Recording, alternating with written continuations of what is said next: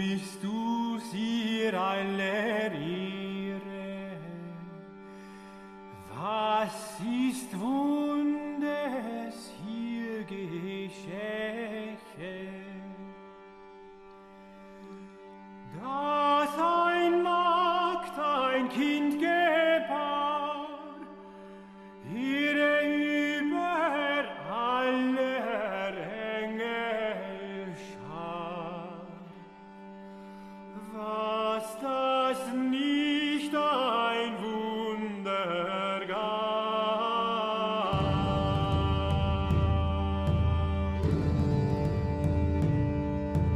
Hier ließ sich reine taufen, dass der Mensch. This is The New Right, a podcast for the lost arts, reclaiming the literary holy land from the heathen. This is Dan Baltic. This is Matt Pegas. And this is episode 32 of New Right. And we are very honored to have the good old boys on the pod to discuss the illustrious artist, actor, martial artist, indeed, Jean-Claude Van Damme and his movies. And just to give a little intro in case our listeners are not familiar with you guys, though I'm sure many, if not most of them are, the good old boys. You guys have been, I think your pod started in like 2019, and it's on Patreon. It's on, you stream on Twitch once per week. And it's a politics and kind of culture roundup. And honestly, one of my favorite pods to listen to. I am a patron. And why don't you guys tell us a little bit about yourself? Well, we started the podcast in 2019, like you said, and the politics and culture thing is so, by this point, so overdone. But the thing that we really added was we don't enunciate. And we were the only people who had a podcast who didn't enunciate at the time. And I was, Sure. patreon.com/goodoldboys, So what do we, it's a podcast. So I think we are a mixed mode. So so every week there's a radio show that is basically, we treat it just like this is, the radio. Then there is just normal podcasts, etc. Must brag because we are on the New Right podcast. We are in the we've been named in the article that sort of declared the media declaring war on the New Right. We got on the list somehow. I don't know. Yeah, maybe it was radical a Yarvin interview. I don't know. That's where I was introduced to you guys. Was your interview with Yarvin? Obviously, that article was kind of Yarvin focused. So maybe that's how I feel like it was. Like they just like looked at every pod Yarvin had gone on or something. Maybe. Yeah. You guys are definitely catching on your own outside of that sphere, though. Like you've been on Fed Post. You guys really are like getting around. And I think they slandered you as gamers, I believe. Yeah, I heard a rumor from someone that knows someone that knows someone that knows someone that said the writer. I don't think they're like a big listener or whatever, but that they enjoyed listening, and so that I guess you that could tell in that article. Like you could tell that like they're trying to be critical, but they actually liked a lot of the scene they were talking about, especially you guys, perhaps.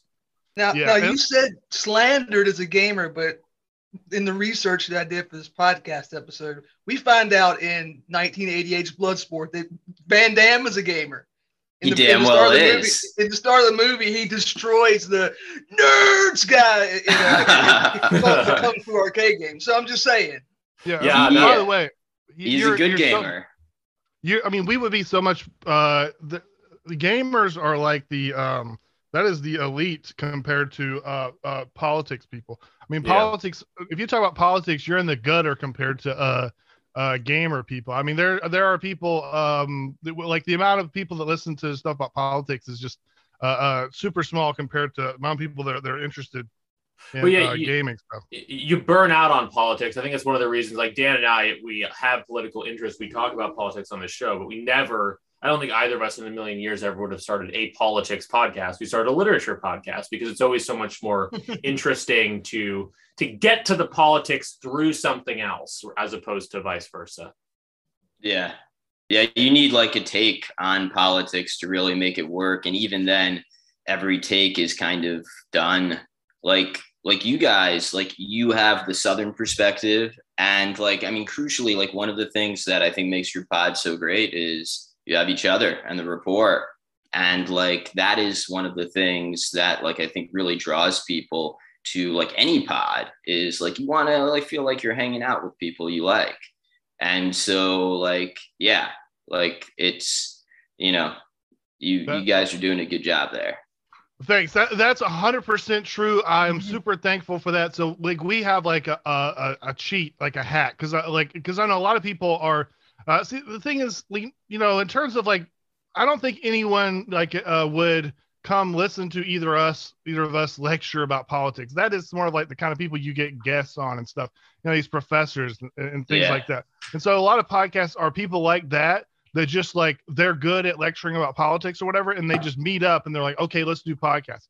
But I think our advantage is, so me and Merrick, we've known each other for like a long time since we were little kids. So to me, it feels like being on easy mode when I hear about all the drama that goes on all these different podcasts and people stabbing each other back. Well, that's basically impossible for us. So there's, and also we can actually have arguments because I don't know if you've seen, so people, you know, I'm not saying anything wrong about it, but people are like, if you're like a professor or something, or you write articles with a certain political view, and you get into like a debate or something, you know, that brings on all these feelings. You must be, like, if you lose the debate, people are like, wow, that guy's an idiot. He's not smart anymore. You're going to lose everything. I don't know if you've seen like all the drama that comes with like all these bread tube debates and stuff. But like, we don't have like me and Merrick, I can say, you're an idiot. I don't agree with that at all. And there's no problem. So yes, it feels like we're playing on easy mode in that way. I would say that for anybody thinking about doing a podcast about like politics or any kind of contentious issue, like you need to get somebody that you're legitimately friends with, because otherwise what he says is going to happen. You're going to have a disagreement. And if people are just a bunch of mercs who barely know each other, they're going to start throwing each other under the bus, and it's going to become absolutely. Yeah. You guys, you know, you make it look easy. So a little inside joke there for your listeners. Yeah. I mean, the best example. So like my whole thing is patronage, right? So I talk about this all the time. It's my favorite thing. We have episodes where Merrick's like, I think patronage is bullshit. We can do that. It's no problem. Yeah. You mean like on Patreon patronage, or? No, is the political concept of patronage. Basically, it's kind of like it's so what it's similar to, but the difference is more important. So you ever heard of people that are like, follow the money?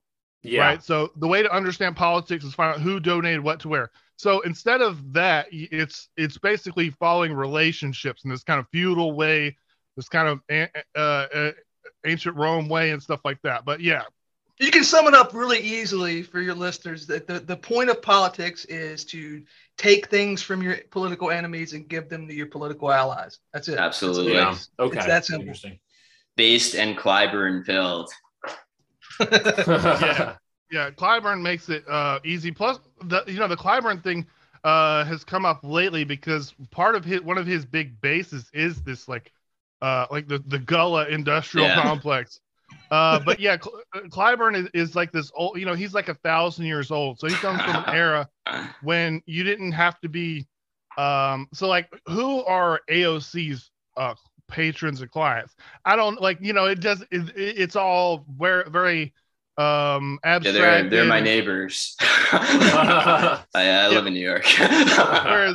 Whereas like when Clyburn signs a bill, he's like, I added this to this bill to give to you, and it makes it. I don't know. He just makes it easy. Remember when Trump sent us all those checks that he put his name on it and signed Right. it? That's exactly what we're talking about. Yeah. And, very interesting that like, obviously like patronage and, Roman history and politics like are tied together.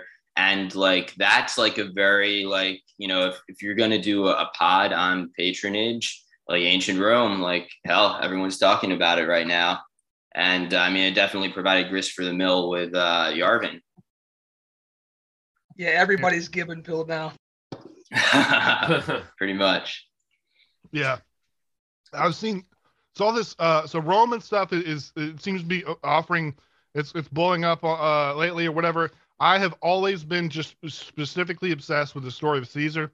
There's people that are serious classics, people that have heard our Caesar episodes that think that they're good. I think they're good. There's no reason why they wouldn't be. I've spent a zillion hours, and also I just really enchanted with the story of Julius Caesar. Yeah. Not to be too controversial here, but like I love Caesar too, but like you're Scots Irish, I believe. He, like when I'm reading about him, I'm like, fuck, this guy genocided my people. Well, I mean,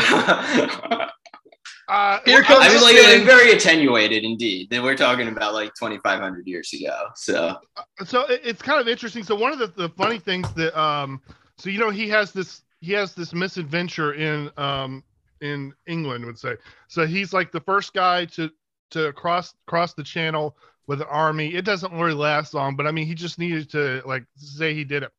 What you can tell afterwards is that like, so, the Roman army, he's got all these like local scouts and like all these auxiliary troops. There were people that were with him, like as his auxiliary troops that like that lived in England. And basically, they just didn't tell him. They're just like, "Oh, wow, we're going to go across the channel. Oh, this is spooky, mysterious." But they knew everything that was going on. These Celtic peoples were way more advanced than the Romans really understood. Interesting. Yeah. Well, I mean, I'm happy he let a few of them go, so we could be here. But yeah, no. There's no point where he's like, I mean, so the deal when Caesar comes to town, especially that time, is he kind of offers a better deal to the locals, whether they're, I mean, in my opinion, but I think in most people's opinion, you can see how successful he was. Caesar, the Roman guy, comes to town. Like he's offering to be your manager instead of whoever your tribal chief is. Most of these tribal chief arrangements weren't that great at the time. But yeah. I don't know. I don't really get into that. But no, it's interesting stuff for sure. I mean, also very interesting. I think not to like after this we get to Van Damme, but the Britons, not to get to like skull measury or whatever, but I think they were a different ethnic group than the Celts, right? The native inhabitants of the British Isles. I'm not sure they were, or if they were Celts, they were different than the Gauls. Yeah, I don't really know. And to the Roman, there's basically Celts and Germans, and that's it. And now the only people he was like sort of openly, like he kind of talked shit about Germans a lot, but I mean in a way of like Germans were a real fear for Romans. They had not only, but of course Celts had showed up and did all kinds of raiding and stuff like that too. But Germans were a real fear for the Romans. Yeah. You guys think the common mistake is the idea that the Romans built Hadrian's Wall to keep the Caledonians out, but the truth is they looked forward in time and saw that it would be important to build a wall to keep the Germans out of northern Great Britain. So they knew what they were doing. Foresaw the migrations. So maybe we launch into the Van Damme of it all. We prior to this, I was listening to a Good Old Boys episode because I'm a patron and a regular listener. And I think, Bog, you mentioned that you wanted to do a Good Old Boys episode on Van Damme and his movies. And maybe it was like a casual aside and not serious, but I heard it and I was like, fuck yeah, we got to do a Good Old Boys Van Damme retrospective on New Right. And so that's where the damn good time with the Good Old Boys episode was born. And yeah, so Van Damme obviously is, you know, an 80s action hero. And so, you know, prior to this, we watched Bloodsport, which is probably his most famous movie. It's the movie, like when people think of Van Damme, there's a scene in your mind, it probably came from Bloodsport. We also, or at least some of us, watched Kickboxer and Double Impact. So we're all, you know, gassed up for Van Damme right now. Got a lot of that in us. And so we wanted to talk about, I guess, first off, action movies. This is the New Right. It is a right-wing culture podcast. We want to talk about how action movies are, or if they are inherently right-wing. Yeah. And my sense here is that action movies generally, like the premise has to involve the use of violence, of course, it's an action movie, and it's the use of violence to typically avenge or protect. And that is a culturally conservative instinct. This is not like, well, we better leave this to the state. We better, they, killed my parents, but they probably had bad childhoods. No, no. In an action movie, your parents get killed and you're like, well, now I'm the fucking Terminator and I gotta avenge them. And so, yeah, that's certainly these Van Damme movies follow that, plot line. But what do you guys think are action movies? To skip ahead a little bit, but I think it all belongs in the same place. To an overarching theme, I think, to think about this kind of stuff would be being a violent person. We'll just work with me here. Being violent is bad. Being an honorable person is good. Being an honorable violent person is best. Yes. So you can't opt out of violence altogether. This is why everyone at all times through all human history, you're sort of subject to the whims of the violent people, whoever that is. What is the government? The government is simply the biggest, most violent people on the block, right. And you pay them taxes. This is easier to see in more primitive situations. But I think that's a good place to start. It's a gang. It's like, I don't know if you guys are familiar with Jack Donovan. I think I tweeted about him earlier today. Jack Donovan wrote The Way of Men. He's kind of right-wing social theorist of sorts. Yeah, masculinist social theorist. Masculine, yes. So his conception is that society is basically, it is inherently patriarchal, and its most basic unit of society is the gang. And in a sense, yeah, a government, viewed through this lens, and I think there's a lot of, validity in it. A government is really just an organized gang, a very well organized gang. Or perhaps not so well organized anymore. Or perhaps not so sclerotic, breaking down gang. Now, the thing about this is like, this does not have anything to do with, like, at this point in the conversation, or in this point in like the morality of thing. This has nothing to do with like Aristotle thinking about like what is ideal, whatever. The reason why all the philosophy comes after, because at this point the reason why it has to be is because violence beats everything, right? So you can't there's no other way about it. Like someone is going to be in charge, and they're going to you get there through violence. So whatever you do afterwards, like how, all these things like chivalry or police or governments, whatever you can do to philosophize, that comes after. What you must accept is that violence beats everything. Right. Absolutely. It's before, I mean, it's like the Jordan Peterson thing. Like before you can be a good man, you have to be able to be a monster. And like, exactly. Like if you're turning the other cheek out of cowardice, well, that's not really turning the other cheek, is it? So.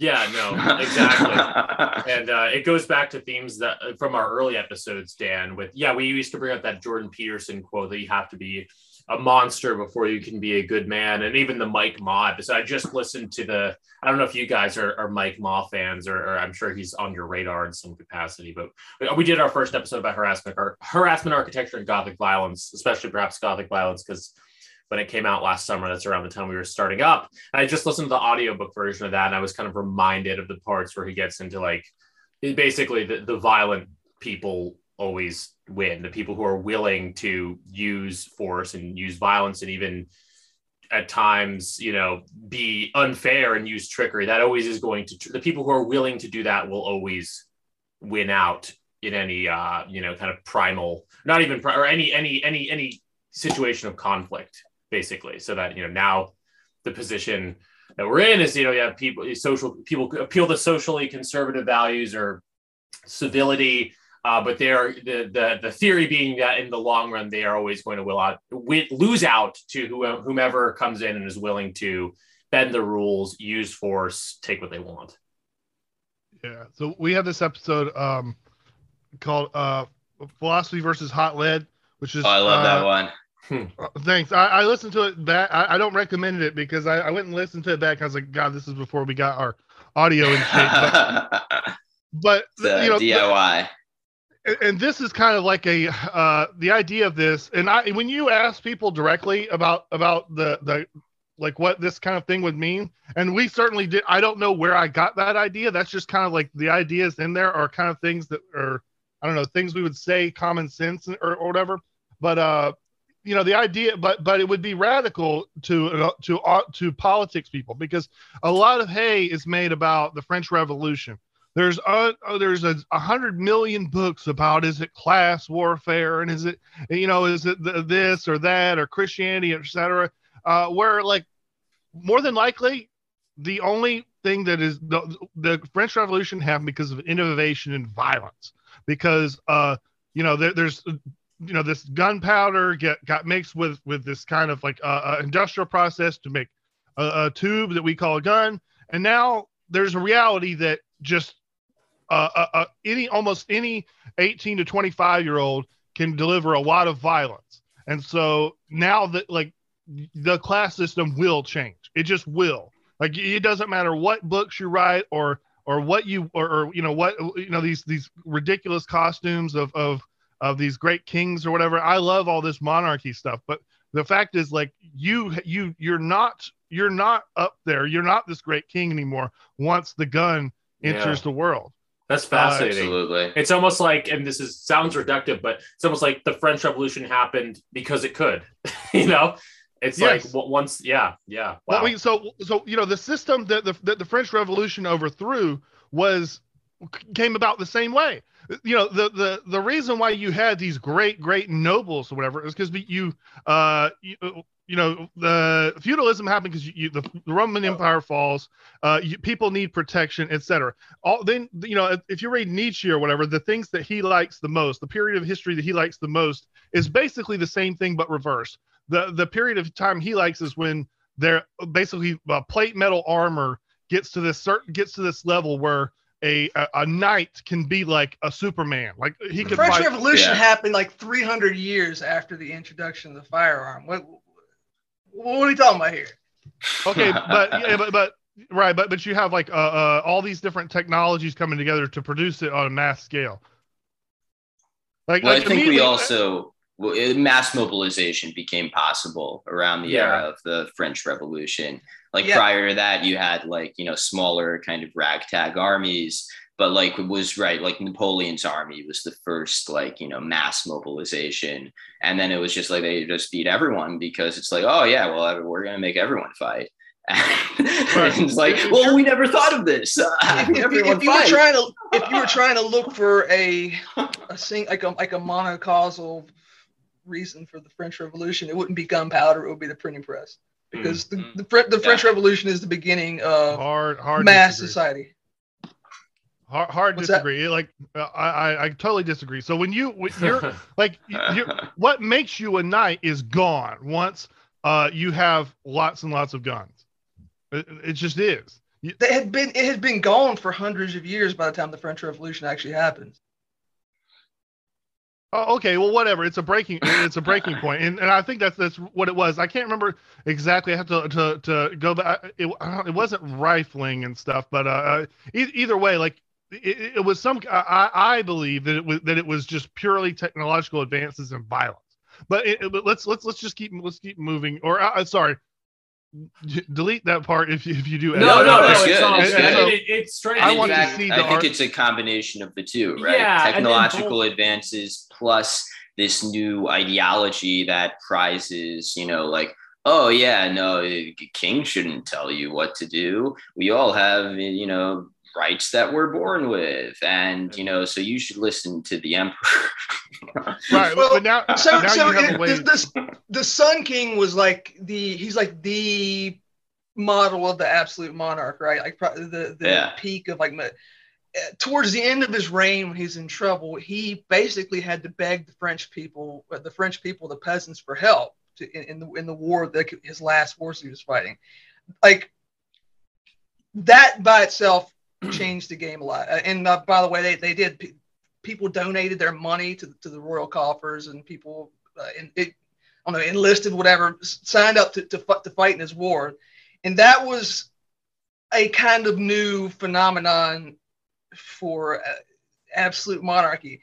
Like if you really wanted to, like I would say, we're getting too far afield. Like nationalism, the 30 Years' War, all these things had a lot more to do with the French Revolution and modern society than gunpowder. Like all the changes that gunpowder wrought had already been factored in by the time of the French Revolution. Yeah, so maybe a sufficient but not necessary, or a necessary but not sufficient cause, right?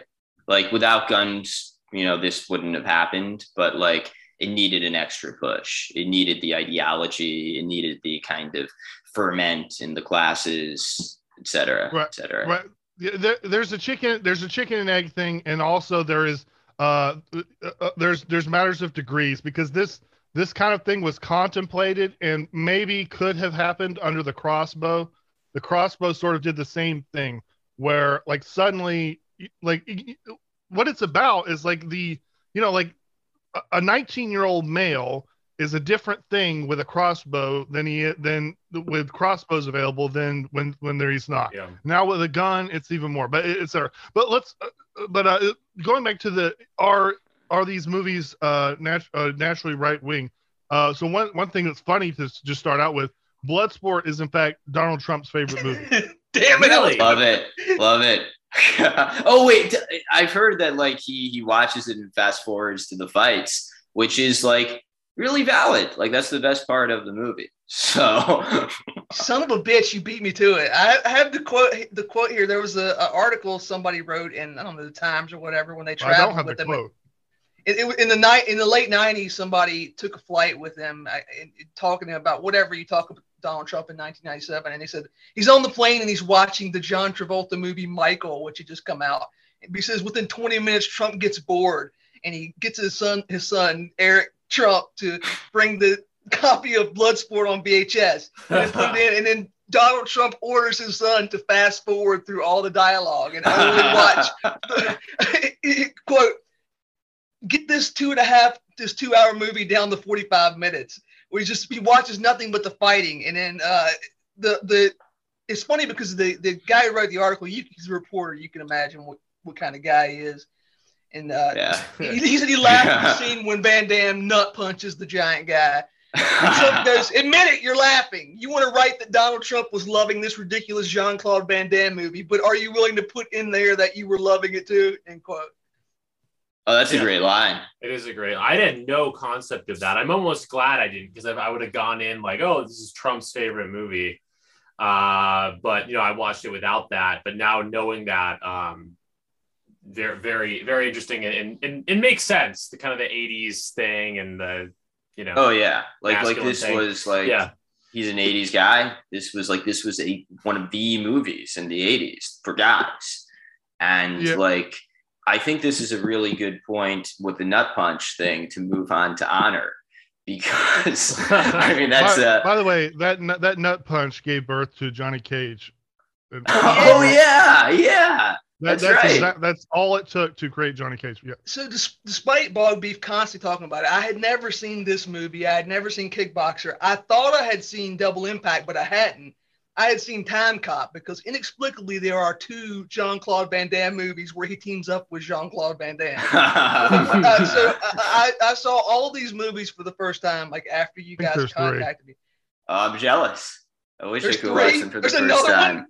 I think so. One thing I just tell people just straight, like before anything else with the Van Damme thing, just accept, and it's okay that Bloodsport is going to be bigger and better than everything else. That doesn't mean that the other stuff isn't good too.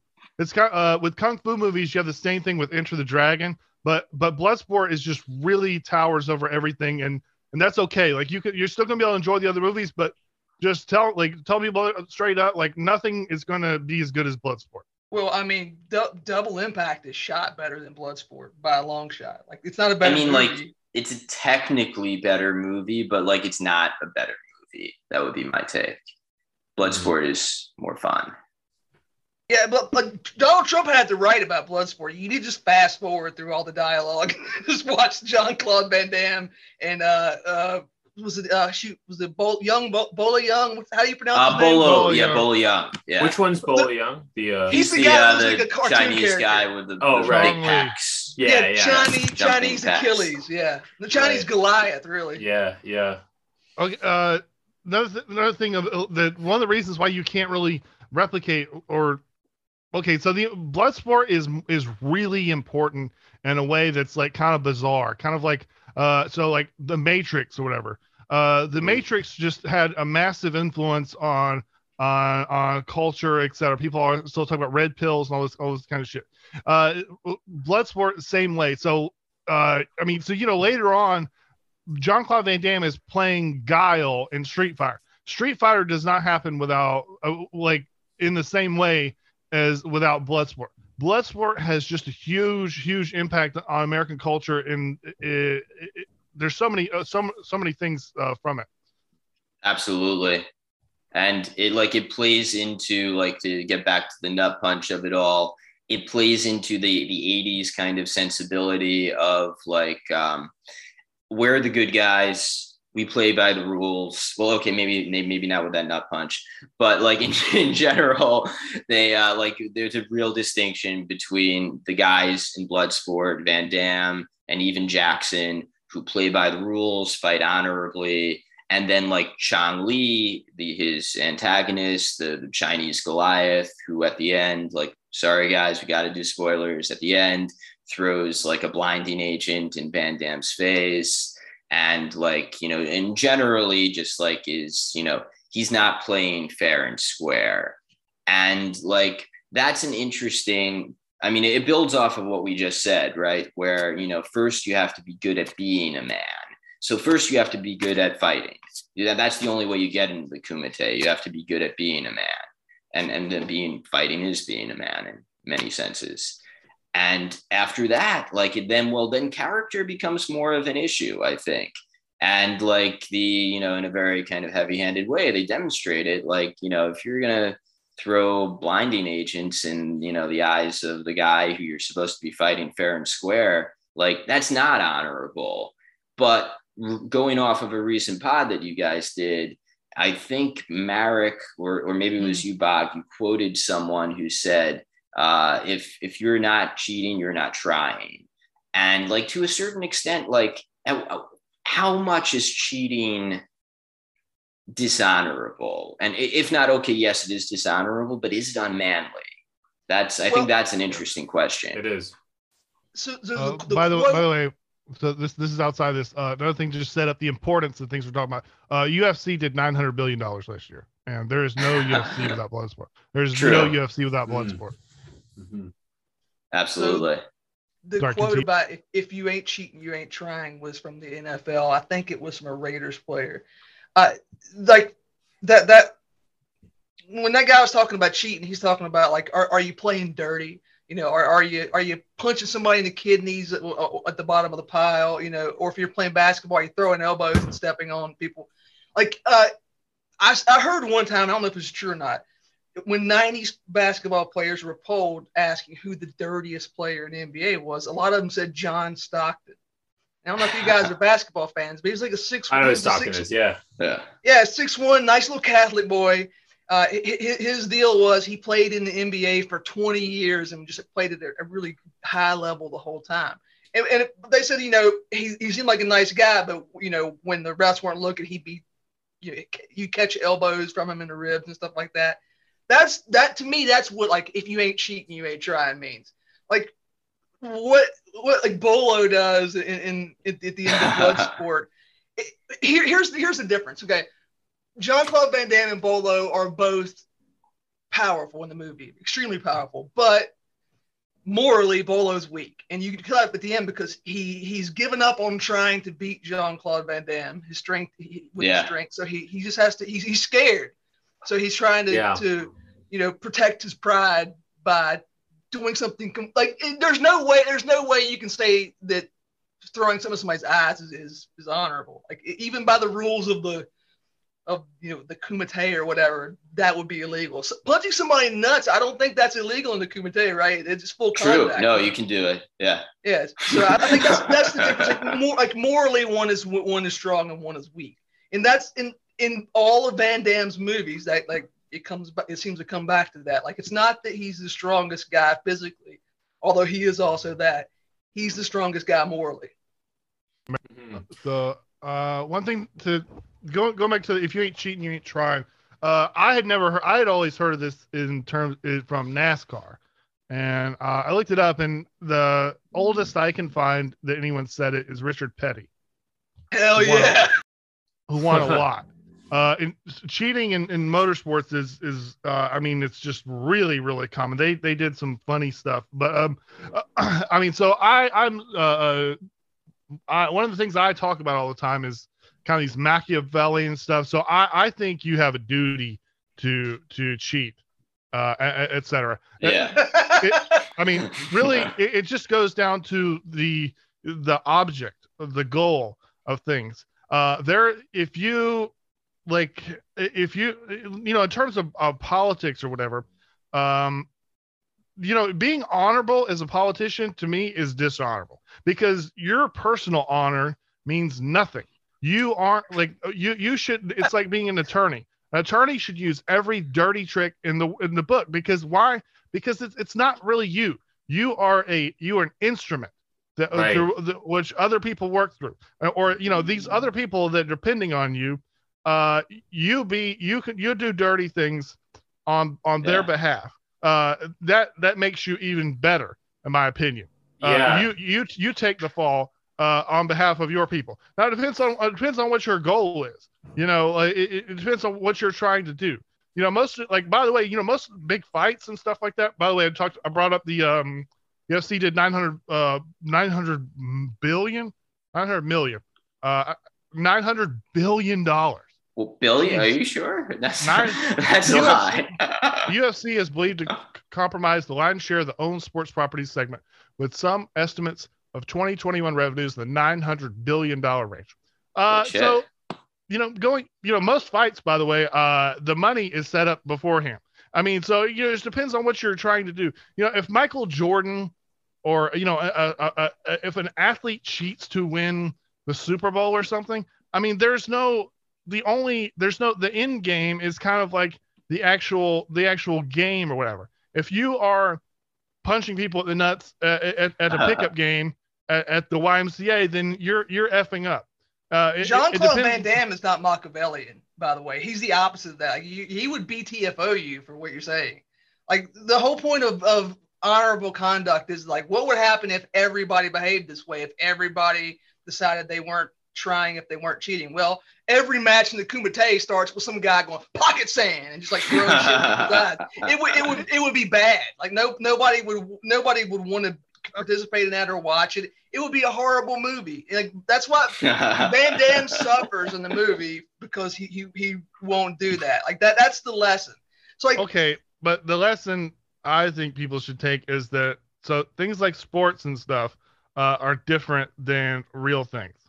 You like one thing.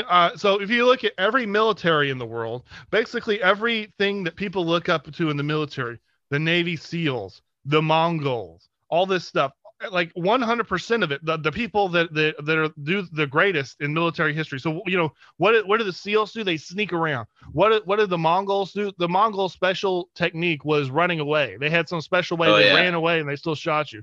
100 there's no prizes for like good conduct in or this kind of like good sportsmanship in real conflict. In real conflict, you need to win, and you need to suck up that you're going to have to do things that are uncomfortable, etc. Or you'll have to do things that are dishonorable. But like you would never say like feeding the enemy wrong intelligence is this like if this was a game, if this was sports, and you have the West has intercepted 100% of the Wehrmacht's communications.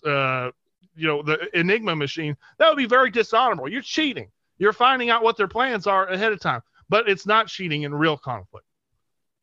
Yeah, I mean, it's what you might call an inconvenient truth for someone with quote unquote socially conservative values, because a lot of people who have what would be considered, conservative values, maybe, you want to value both power and the military, but also honor and nobility and all these other virtues. But it's an inconvenient truth, as you're saying, Bog, that basically in the real world, people who are willing to fight dirty and willing to cut corners, cheat, etc., do end up getting ahead. So I think it's just a tension and a conflict for people who are, again, on the right side of the aisle or conservative, to kind of reconcile one fact, holding to things that most of us agree are good and fine, honor, nobility, codes of conduct, while also recognizing that the reality and the reality of war and just reality in general is much more chaotic than that. And it's something that you have to adjust to and cope with. I see that a lot of people sort of in our sphere, more so than like mainstream conservatism, I think are better able to sort of deal with that kind of issue. People like BAP and even some of the old manosphere guys are very much enmeshed in that way of thinking, where it's like, yes, you might value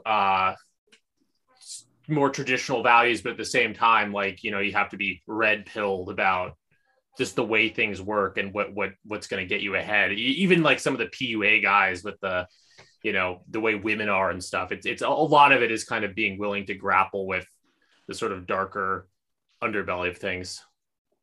Well, here's the problem.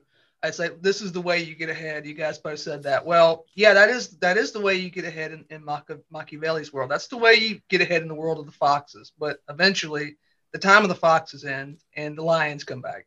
And that's like this. Like if we're adhering to the structure of this show or whatever, like Van Damme's not a fox in any of his roles, right? He is unabashedly a lion. He wears his heart on his sleeves. Exactly what he says is what he's going to do. And in the movie, especially in like the two worst movies, Kickboxer and Double Impact, like he's going against people who aren't direct and powerful people like Bolo in Bloodsport. Like in Double Impact, it's like this weird Hong Kong British cabal of I guess are they real estate guys or whatever? And yeah, like gangsters, basically. The problem with this is like, yeah, this is how you get ahead until it's not how you get ahead anymore. And like, if I really strongly dislike these people who lay out these takes about like how well you really need to take the pill and behaving like underhandedly and doing all this stuff. And actually the values that the real way to protect these values you care about is to subvert them. No, it's not. That's more Fox bullshit, right? It's ultimately. Okay.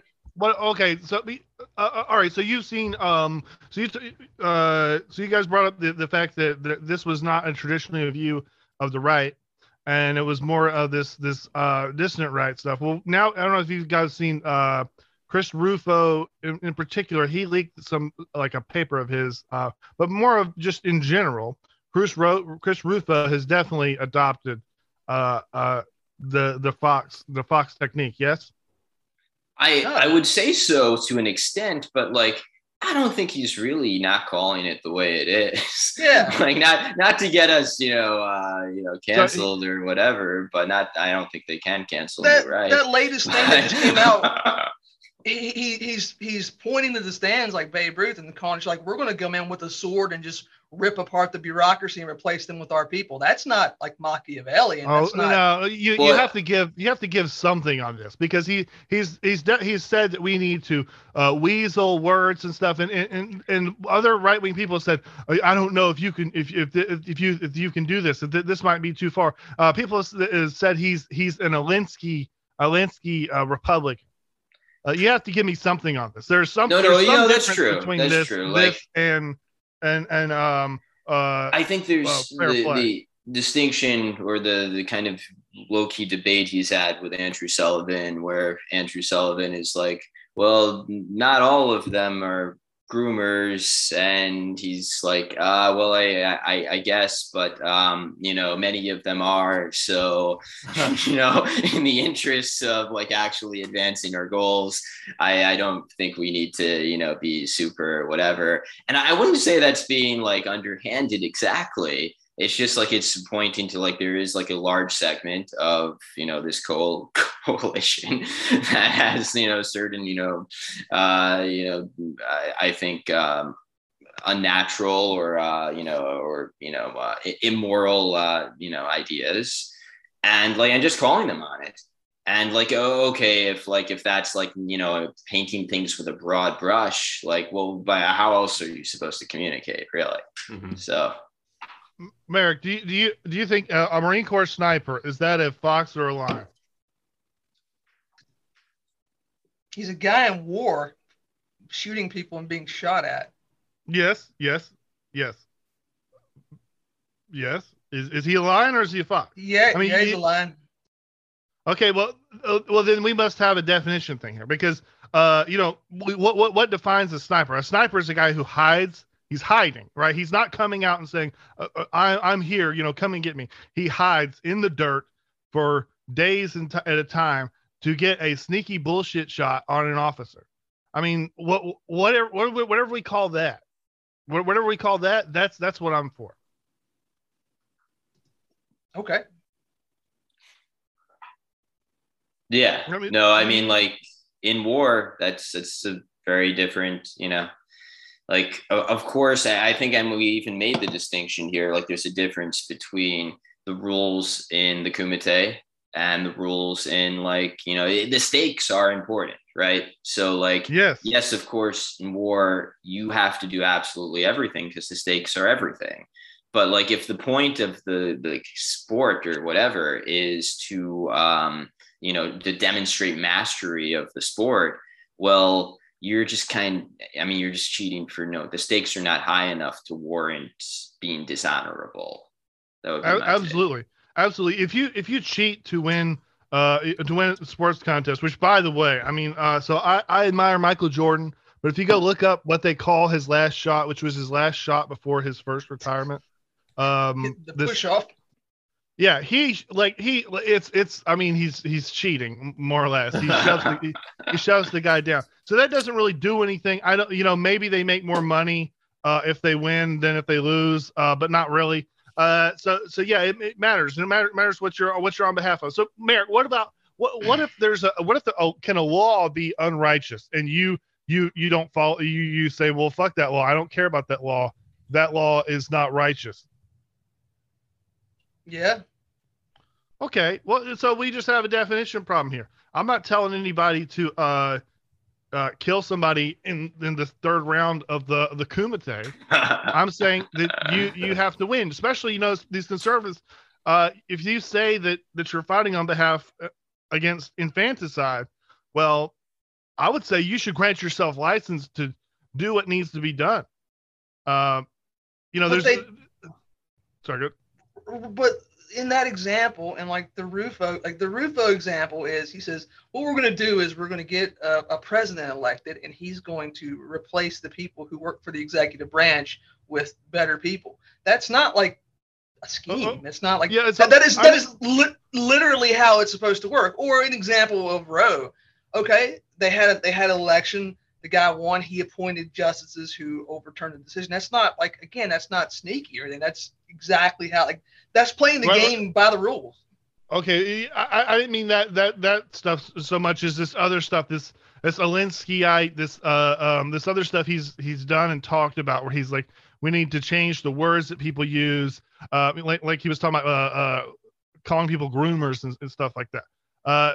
I mean, I don't like it. To me, if you don't think they're groomers, then yes, that is underhanded. But I think the issue would be how the Andrew Sullivan point is well, they're not all groomers, and it's well, fuck you. It's at a certain point, there's only so much deference you need to pay to your political enemies. If the glove fits, the glove fits. It's not like it. We're not accusing somebody falsely of being a groomer. This is a movement for groomers. I mean, it's calling it like you see it. Okay. Yeah. Imagine you're the Roman army. You've been sent. Your scouts have reported that the Germans are on the march towards Rome.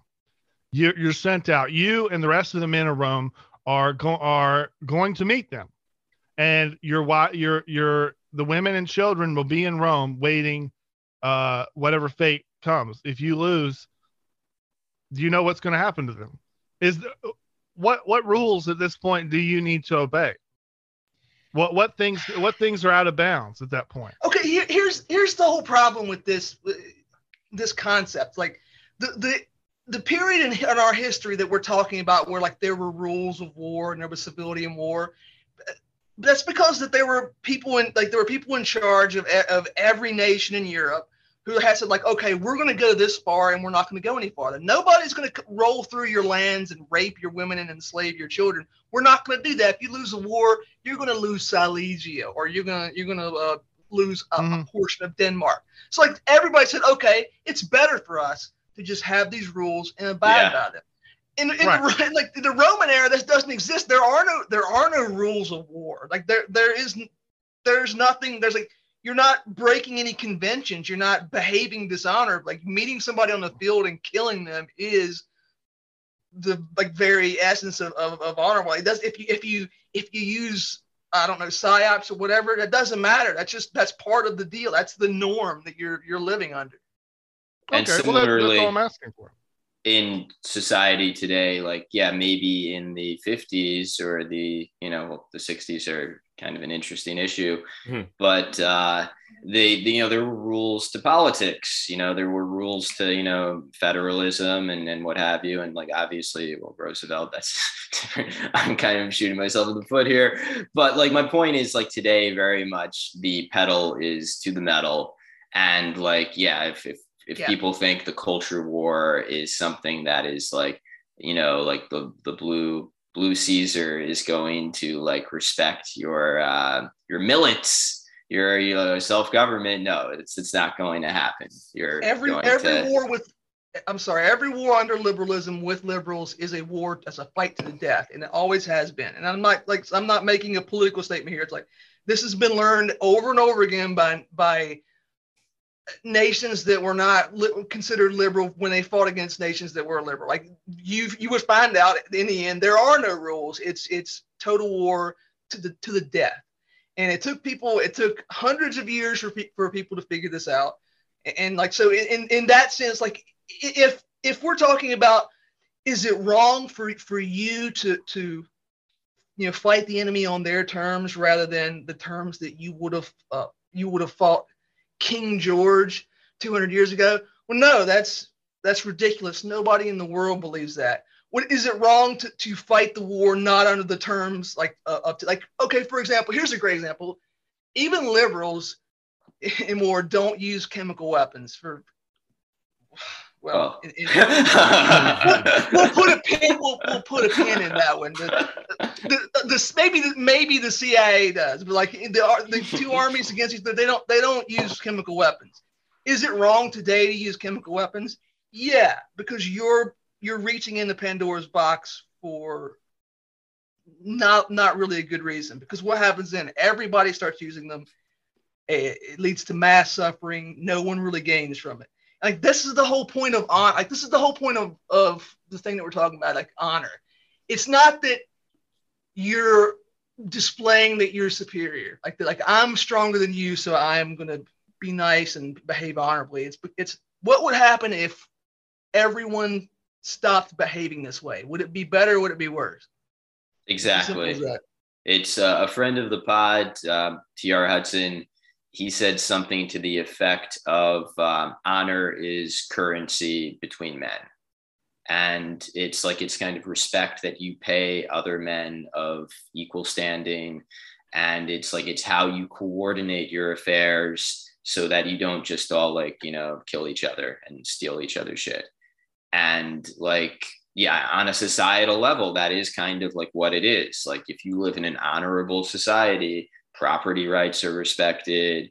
You're able to, freely associate, stuff of that nature, which, and if you live in a dishonorable society, maybe, your rights are not as well respected. And I think we have a sense of what society we're living in. Yeah. I mean, I guess where the inconvenient truth notion slips in, not that I'm saying anything especially profound here, but it's the risk. It's not so, I don't know. I think the nuance to some of this in terms of practical advice and practical thinking about it in terms of politics isn't so much, you need to be willing to do the dirty stuff and hit below the belt, as much as you just have to be prepared for the fact that someone out there is going to.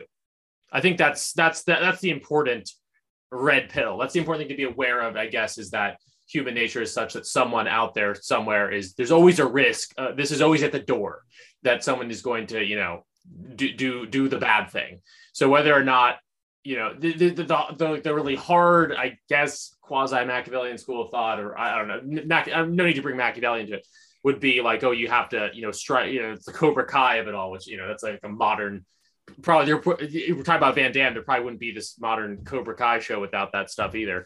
But strike first, strike hard, blah blah blah. You don't necessarily have to believe that. It's just you can't be naive about the fact that there are bad agents out there, essentially. Well, let's talk, if we're talking about Bloodsport, the the beginning of the movie, there were people in it who. Some of them didn't seem to be able to speak English, and none of them were able to act. So it's kind of hard to piece together the beginning of Bloodsport, like what exactly is happening. But the gist of it is that Jean-Claude Van Damme's adoptive father is sick and dying, and he has to take up the mantle of the clan and in honorable combat win the Kumite and prove that their way is the best way. So if he cheats the way that Bolo does, it doesn't prove anything. There's nothing's gained from it. You've falsely won a competition. You didn't prove that you were better.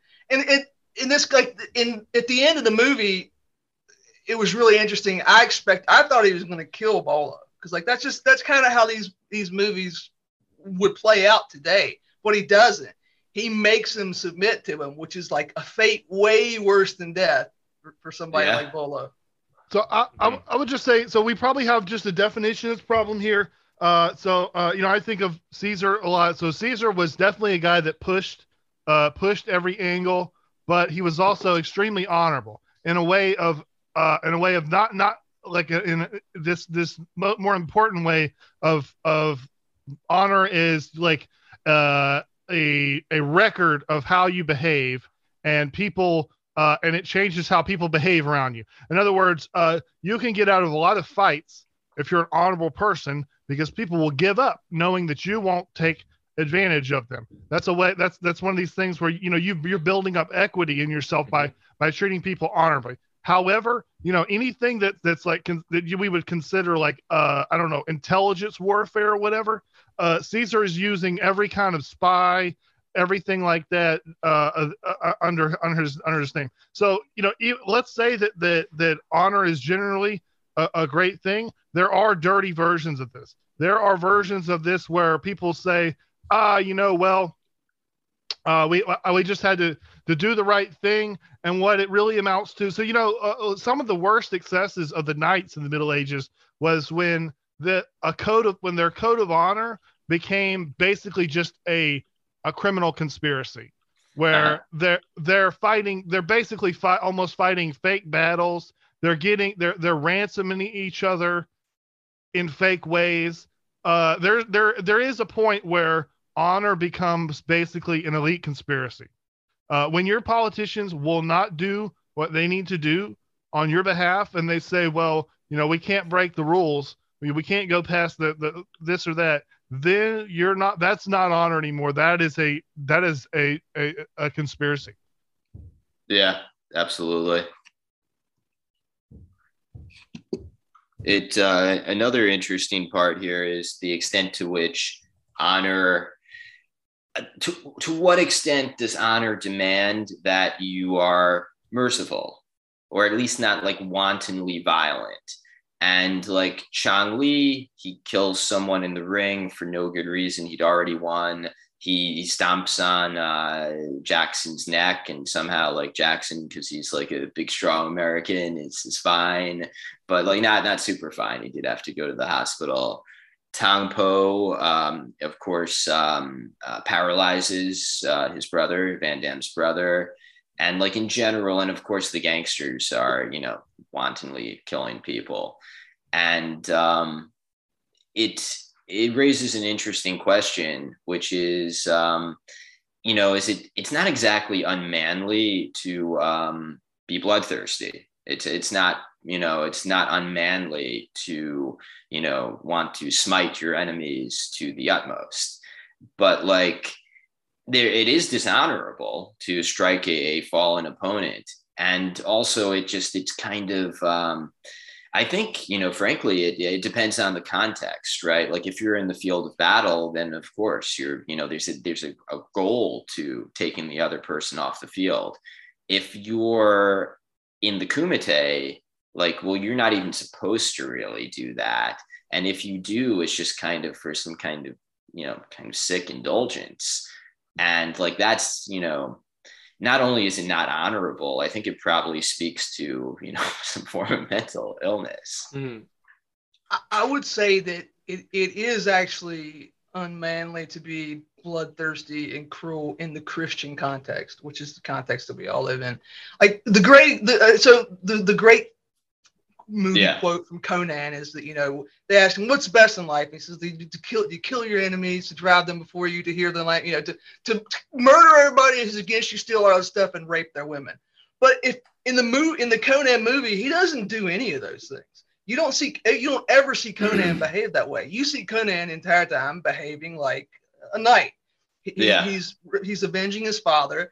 And at the end of the movie, you see this hypothetical world where Conan becomes like a philosopher.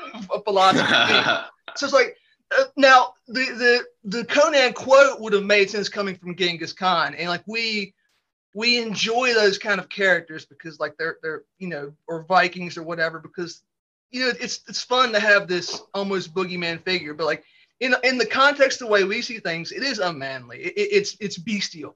So. It's not effeminate or weak, but it's not becoming of a man. That's a very good point. It's not that it's effeminate. But it's that it's bestial. It's that it's, you know, it's not manly in the sense that it doesn't befit the like moral whatever of a man.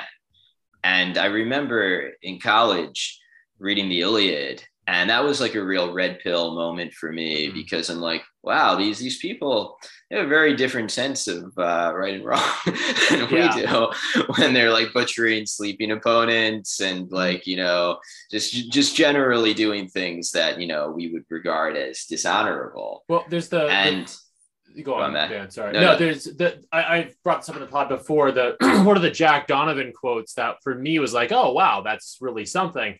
It goes back to, he talks about how you know, basically what we're talking about now, like you see sort of feel good quotes like a real man doesn't hit women or whatever, which I'm not necessarily disagreeing with that, but you see these quotes that, you know, real men are honorable, et cetera, et cetera. And Jack Donovan says, like, do you really think that you know, the characters in The Godfather are less masculine for, you know, doing dirty things and killing? And his answer is, of course, no. And I think it's we talk about like, you know, definitional issues here. It's like masculinity and honor.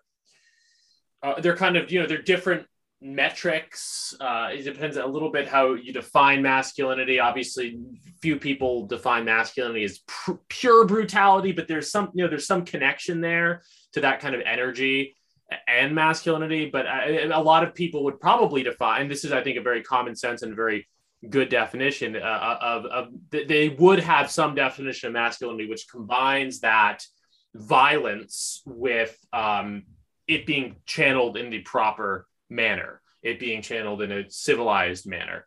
But I think the issue is the issue arises when some people would like to completely eschew the violence and instead focus solely on the civilization of it all. And that's where you get people saying, like, you know, that's where you get an idea like that, you know, someone turns the other cheek out of fear and they want to call that masculine. No, it's like you have to, it's that balance between the violence of masculinity, which is, you know, part and parcel of the broader violence that we talked about at the beginning, the violence of society and the violence inherent to, you know, governmental structure. You know, that has to be recognized, affirmed, etc. And with that affirmed, you know, other values, the values of civilization, the values of honor, and so we call it the proper channeling of that energy. You know, as long as it's an acknowledgement of the, you know, the energetic source of things. Not to get too abstract here, but does that make sense?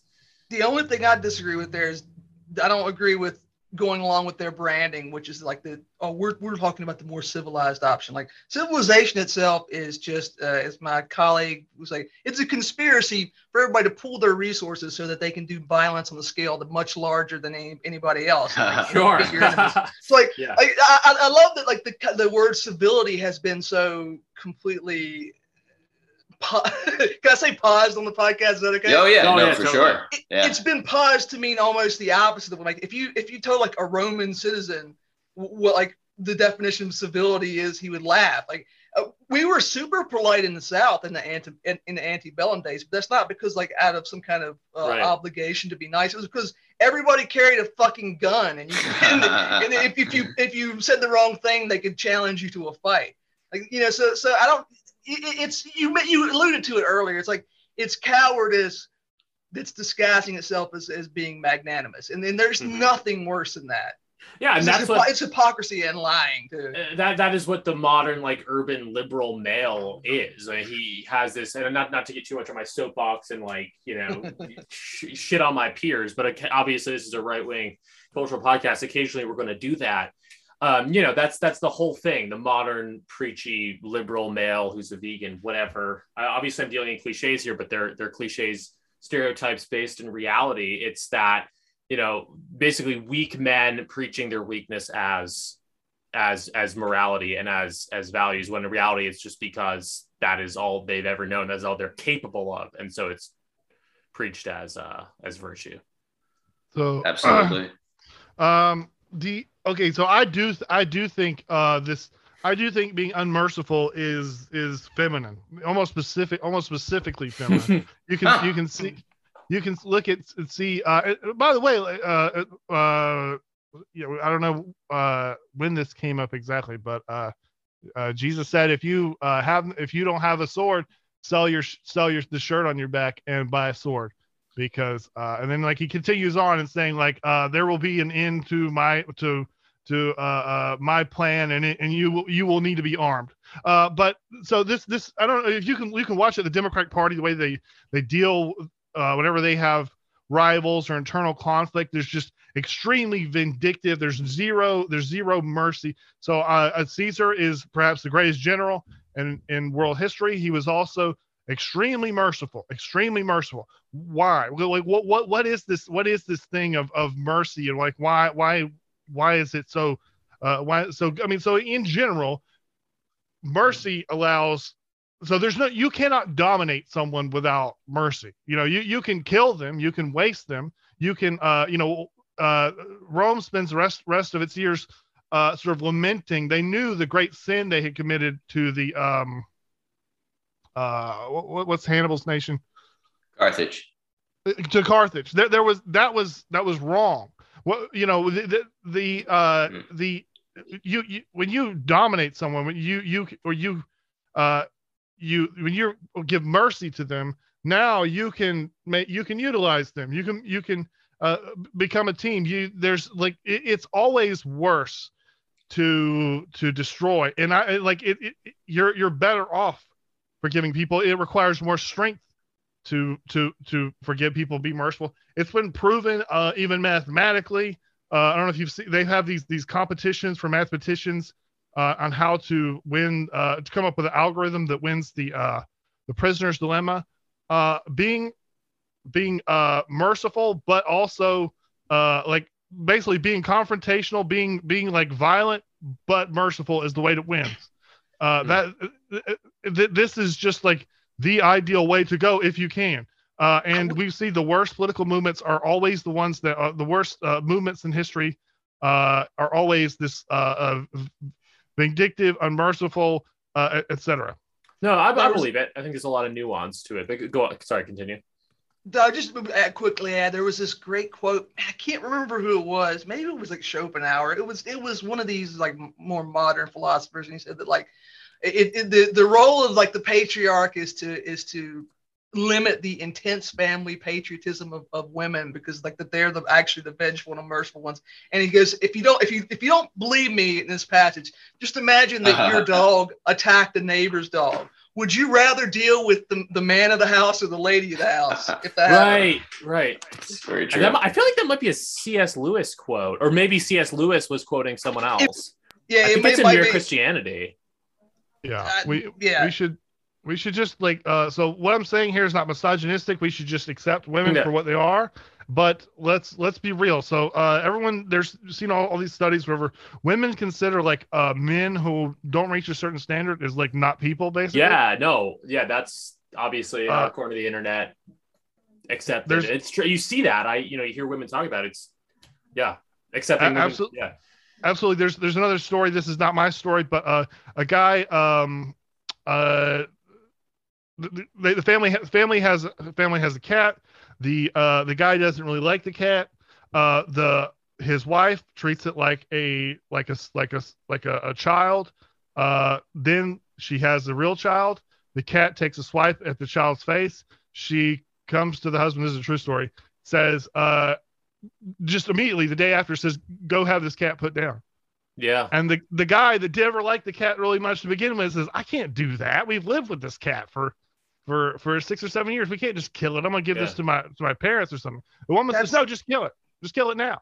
That's the essence of motherhood. It's the most important thing in the world that they feel that way. My mother almost got into a fist fight with a woman in McDonald's because like she said something to me. The woman said something to me when I was a kid, and my mother was like, "Step outside right now. We're gonna have a fist fight." It's like it's insane overreaction, but like for a mother, that's your mom would have put that woman in McDonald's in a gas chamber. Oh yeah, for sure. Yeah, absolutely. It's like at the end of the day, well, it comes down. So in terms of whether or not mercy is masculine, whether or not mercy is strong, I think it comes down to that dichotomy. It's like whether or not are you showing mercy because you can't stomach going through with whatever violent action may or may not need to be taken? Or are you showing mercy because you are choosing to show mercy? If you're choosing to show mercy in the way that Van Damme, as silly as it is, but in the way that Van Damme ultimately makes what's his bucket, Chong Li, submit as opposed to killing him, that is masculine. But if it's a question of like you can't stomach it, that is less so. So it's context dependent, and it depends. Is it deontological? I don't know, but by the way, being in charge is basically having everyone else around in the state of your mercy. Completely.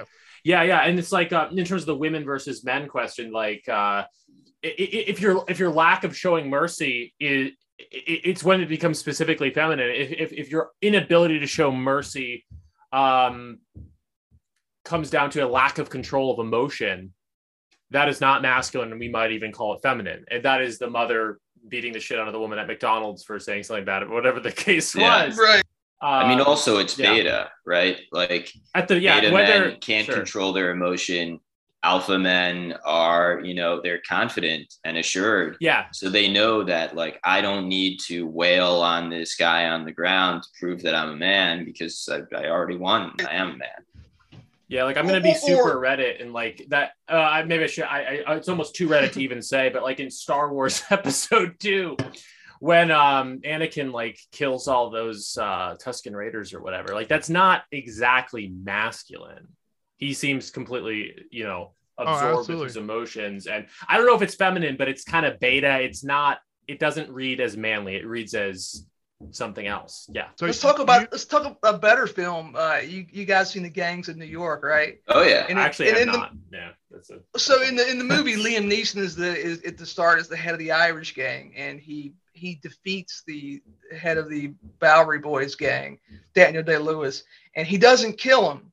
He looks at him and lets him know, like, yeah, what happened to Bolo, and like if you're not absolutely confident about your ability to protect yourself, do whatever, like you're going to want to destroy all your enemies because like that's somebody who come back and defeat me someday. But if like you're actually supremely confident, if you're Jean-Claude Van Damme and there's nobody who's going to usurp you, you don't have to. You have the luxury of being merciful. Mm-hmm. So the opening offer should be, and in 300. When Xerxes comes to town, offer 1 is basically mercy. It's where you're going to be a junior partner, but I'm going to show you mercy. I'm clearly stronger. I'm going to show you mercy. Offer 2 is I'm going to destroy you. And that way, I don't think Xerxes is out of bounds. We can see a real life example of what this really looks like.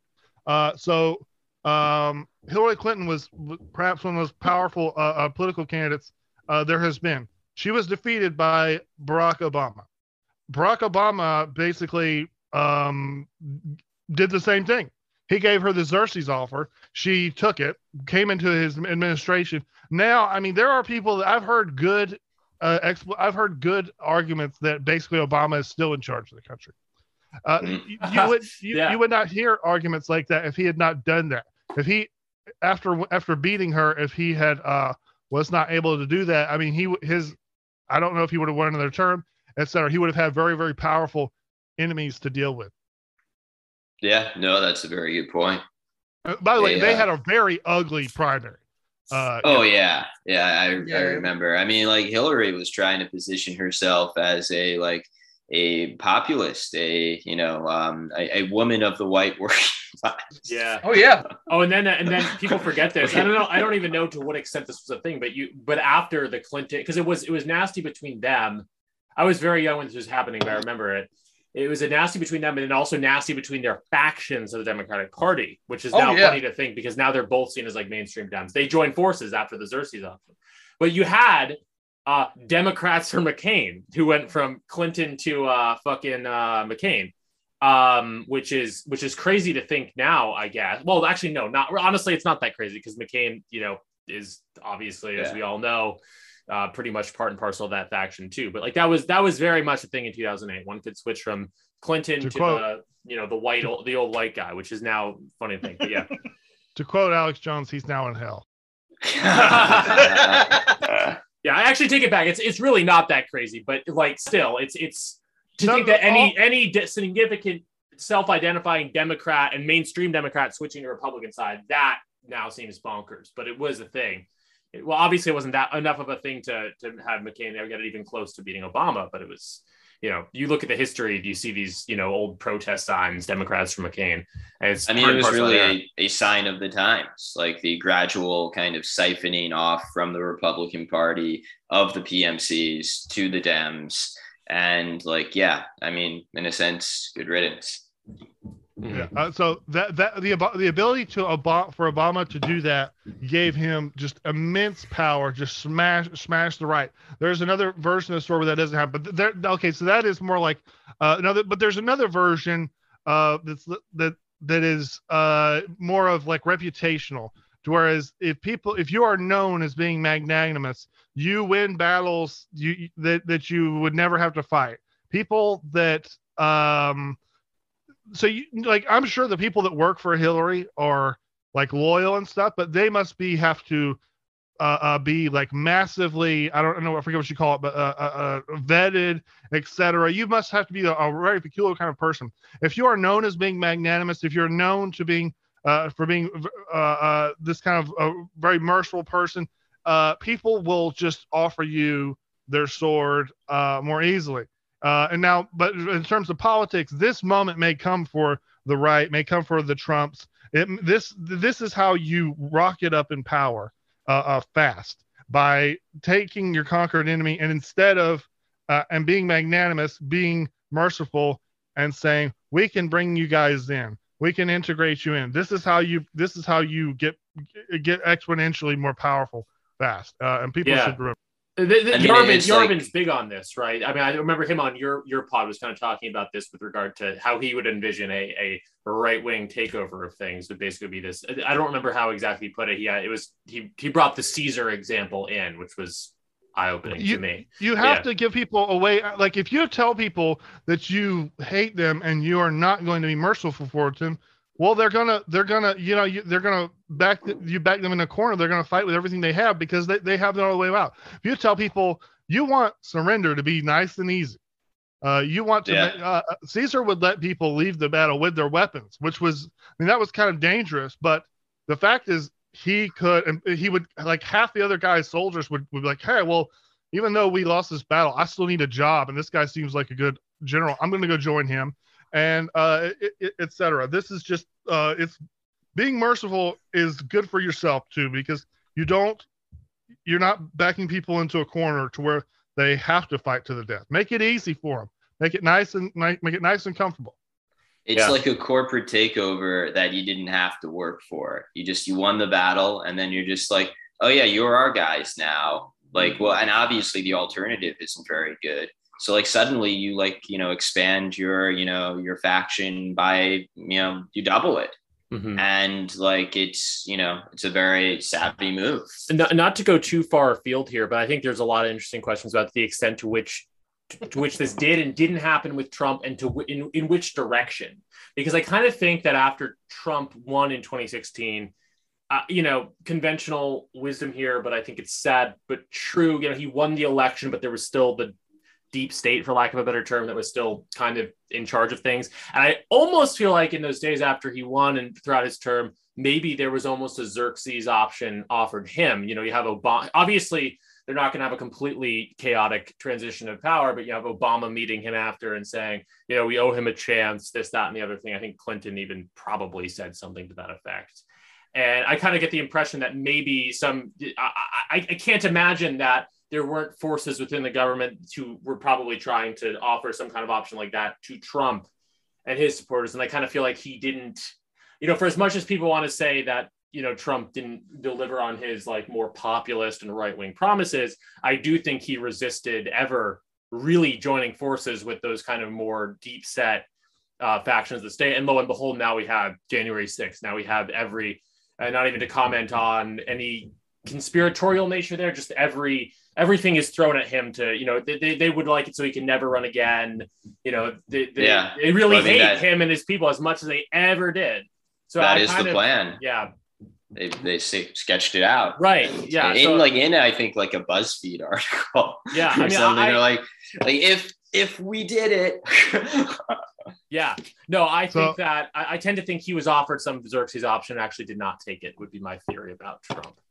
If the way that this would influence sort of things going ahead, there is possible that there could be an ugly primary coming up for the Republicans in 2024. You think so? Yeah. Well, this is being floated about. I don't know. Either way that goes down, no matter if it does go down, which you should try not to have it go down, but if it does go down, both sides should be trying to utterly reconcile the second that the fight's over. The second that it's over, you need to, and this is like conquering, but it's in a good way. You need to bring that other person in the same way Obama did. And I guess I'm talking about DeSantis and Trump.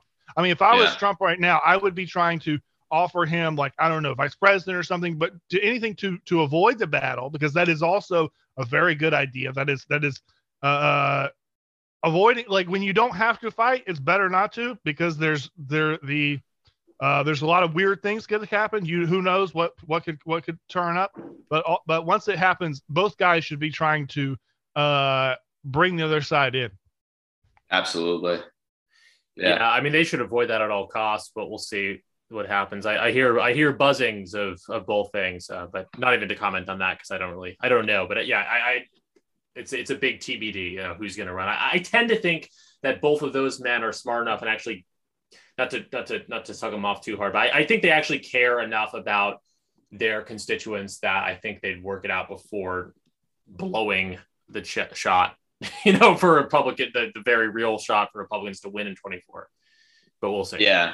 I mean, I haven't been following very closely, but I tend to think that DeSantis would be receptive to that offer. Yeah. So I don't know. I mean, he should be. The main thing is like Trump is like literally like twice as old as DeSantis. I mean, DeSantis is old enough to be hosting Chapo.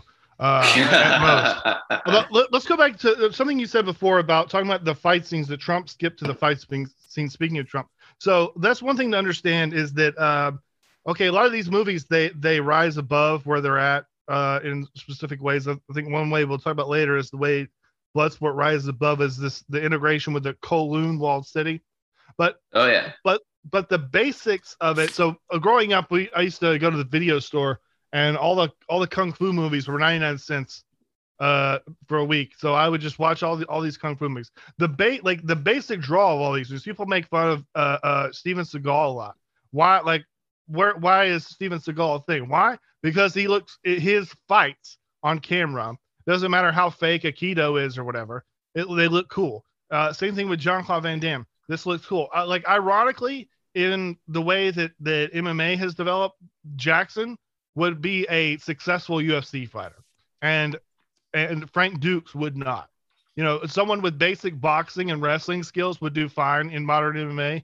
Frank Dukes, the karate guy, would not at all, which is a funny way that worked out. Well, the really funny thing at the end of Bloodsport, it has like a little like end title card that says like this is based on a real story about Frank Dukes. And like I'd never heard of Frank Dukes, and I just immediately started laughing. I was like, "There's no way this is based on a real story." And looking it up, like this guy Frank Dukes just made up these crazy stories, and the guy who wrote Bloodsport knew that it was bullshit. He's like, the story was too good not to write. Like the best part is after that, it lists like fake sabermetric stats for Frank Dukes in this completely made up tournament. Like, he got the fastest knockout. His value over replacement fighter was the highest. It was like I love that. Like that's the sign of a really good fabulous, right? Like this is a guy who he's so good at bullshitting that he goes into details that you never think about. Yeah. No, I mean, it just kind of like speaks to the whole hilarious aspect of the movie. Like you can, I mean, we in the notes got to this, a little bit later, but there's this, kind of bombastic part, and it's like, it's clearly like, there's a fabulism type element, and like the dialogue itself, like, it's I mean, from today's vantage point where we like, watch very like realistic movies, like Matt and I talked about the difference between 80s Top Gun, the original, and Top Gun Maverick.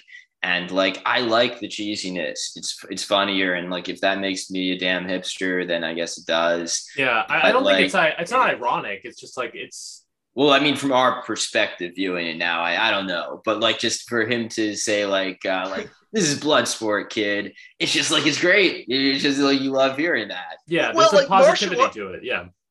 Martial arts movies were like pornographic movies back in the day. Like there's a plot, it exists, but nobody cares about it. And like, you're like Trump, you're fast forwarding it to get to the part where people are getting their ass beat. Right. I guess that Absolutely. works for either pornographic movies or Bloodsport. But yeah, like there's modern movies. What? Well, no problem with that. What about who's that guy, Joseph Campbell or whatever that wrote that book that said basically every great story that we like, the ones we consider the most important, they all have the exact same plot line. Yeah, the like hero's quest. Yeah. And yeah, I mean, like that is kind of like he shows but up by the way, in Oh, terms of realism. I mean, so first off, most of the things that they did with fighting did not come true. But one thing is just like it did not change at all. So the guy Paco in the movie was the Muay Thai fighter. So Muay Thai turned out to be legit, and there wasn't really anything going on wrong with that. Things with karate basically, and what happened with MMA and stuff, the magic from karate was gone. Now we kind of know all this stuff with 1-inch punching and all this kind of stuff that was all basically fake. The period where we didn't know that stuff, karate was able to be enchanting a little bit. Yeah, no, I mean, definitely like this was not an MMA movie. There were no arm bars. I mean, although you did see like in the different fighting styles, right? Like you have like the guy scampering around on the ground and like, obviously I'm not sure to what extent that's a real fighting style. That's a real fighting style. Oh, yeah, it's real. I get it. Are you aware of early UFC? Vaguely. I mean, like that was the Shamrock days, kind of, right? Oh, yeah. So before it was banned the first time, so UFC was envisioned like literally like someone watched Bloodsport and said we should do this. Now, the thing is, people used to be very protective of these different fighting styles, and they would not fight mixed martial arts. Like the whole thing about mixed martial arts, you wouldn't get that because someone would be afraid. This is like the thing we were talking about earlier, that me and Merrick can fight and other people can't because they might like expose that, whatever their ism might be, like I might have a problem in it. They couldn't do this back in the day. So there had been some stuff, and it was all like hidden and secret stuff. The Gracie guy, who he had done some stuff. He went to Japan. He had figured it out. He thought that like if we ever did do mixed martial arts, my stuff would do fine. I would win. My stuff is actually the best. He basically funded the early UFC stuff. But anyways, the earliest UFC, it's exactly like Bloodsport. It's fun to watch. There's like a karate guy. There's a sumo wrestler, etc. And before this, Taekwondo was this massive thing in the United States. The UFC just basically destroyed the Taekwondo industry because I remember. It's like I took it as a kid. I'm 36, so I was in that Taekwondo age where like, oh yeah, you do Taekwondo and practice these dances. So like early UFC was like the 80s the fight to survive montage where a bunch of jobbers are just getting swept away from the scene, like all these different kind of like do people still is just judo still a legit martial art? A lot of these things are, so I think judo got into the Olympics, so it's still around like that. Most of these, the UFC basically really flattened or changed a lot of these fighting styles or brought them back to their old way.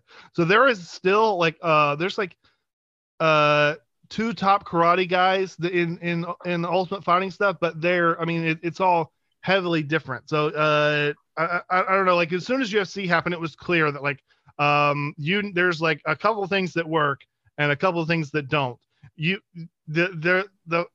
I don't know. You could the most one of the more interesting things. So we've seen American wrestling basically works fine, like high school wrestling style. They do fine in UFC and stuff. They have to do a little bit of changes and stuff. Yeah. But the big cutting edge technology that everyone had to change to. It's like if you go take Taekwondo now or something, I bet there's going to be some Brazilian Jiu-Jitsu in there. Yeah. Because that was like the real technology. You could watch the first 3 or 4 UFCs.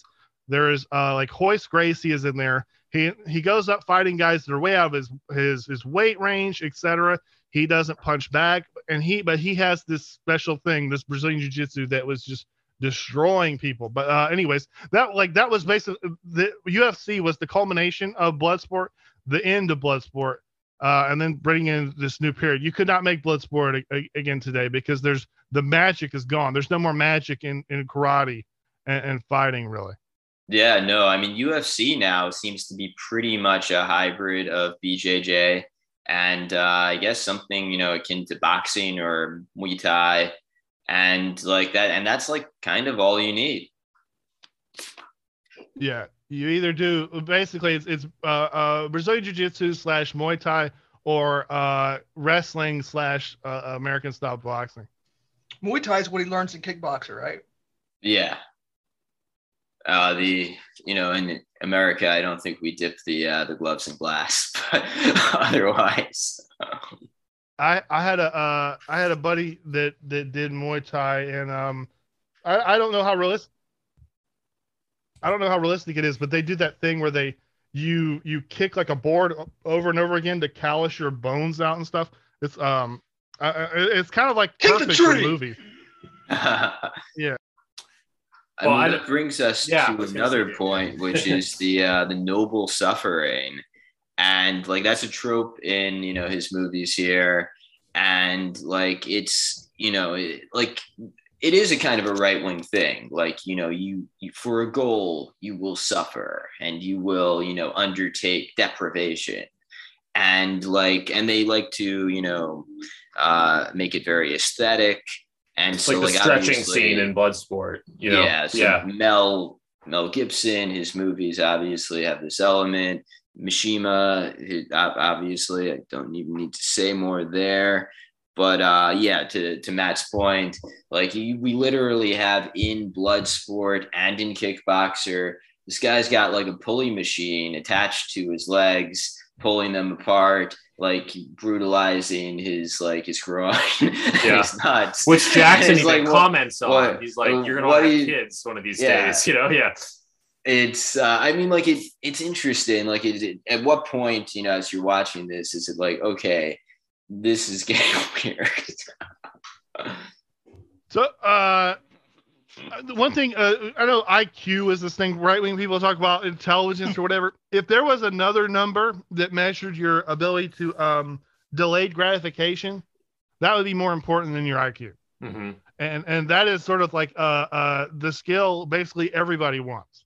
And I think that's like sacrificing in the moment is one thing, and that is important, but it's nothing like the sustained. This is like the Tradcast guys. They got Gilbert Keith Chesterton. He writes about this a lot. That like really like the real main skill that gives you all the superpowers of a human. A human is a crazy thing.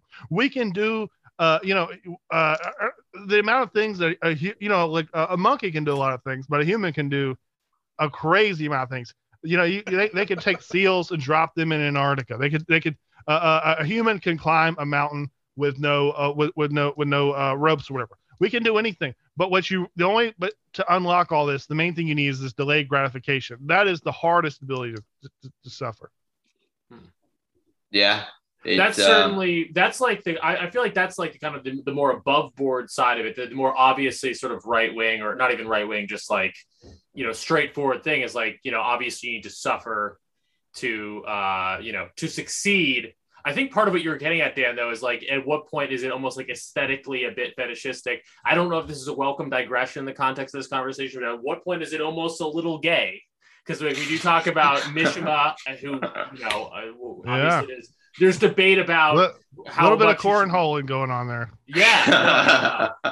You get I don't want to say Mishima was gay because there's some right-wing debate about how that should even be categorized. I don't want to piss anyone off, but there's if you've seen the Paul Schrader, our homo nationalist boys, don't worry, yeah.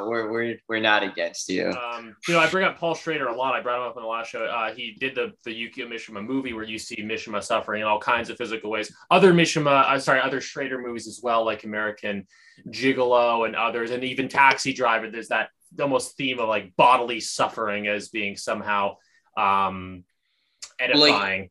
Also, take this back to not to be sacrilegious, but obviously, there is a component of noble suffering at the core of our civilization.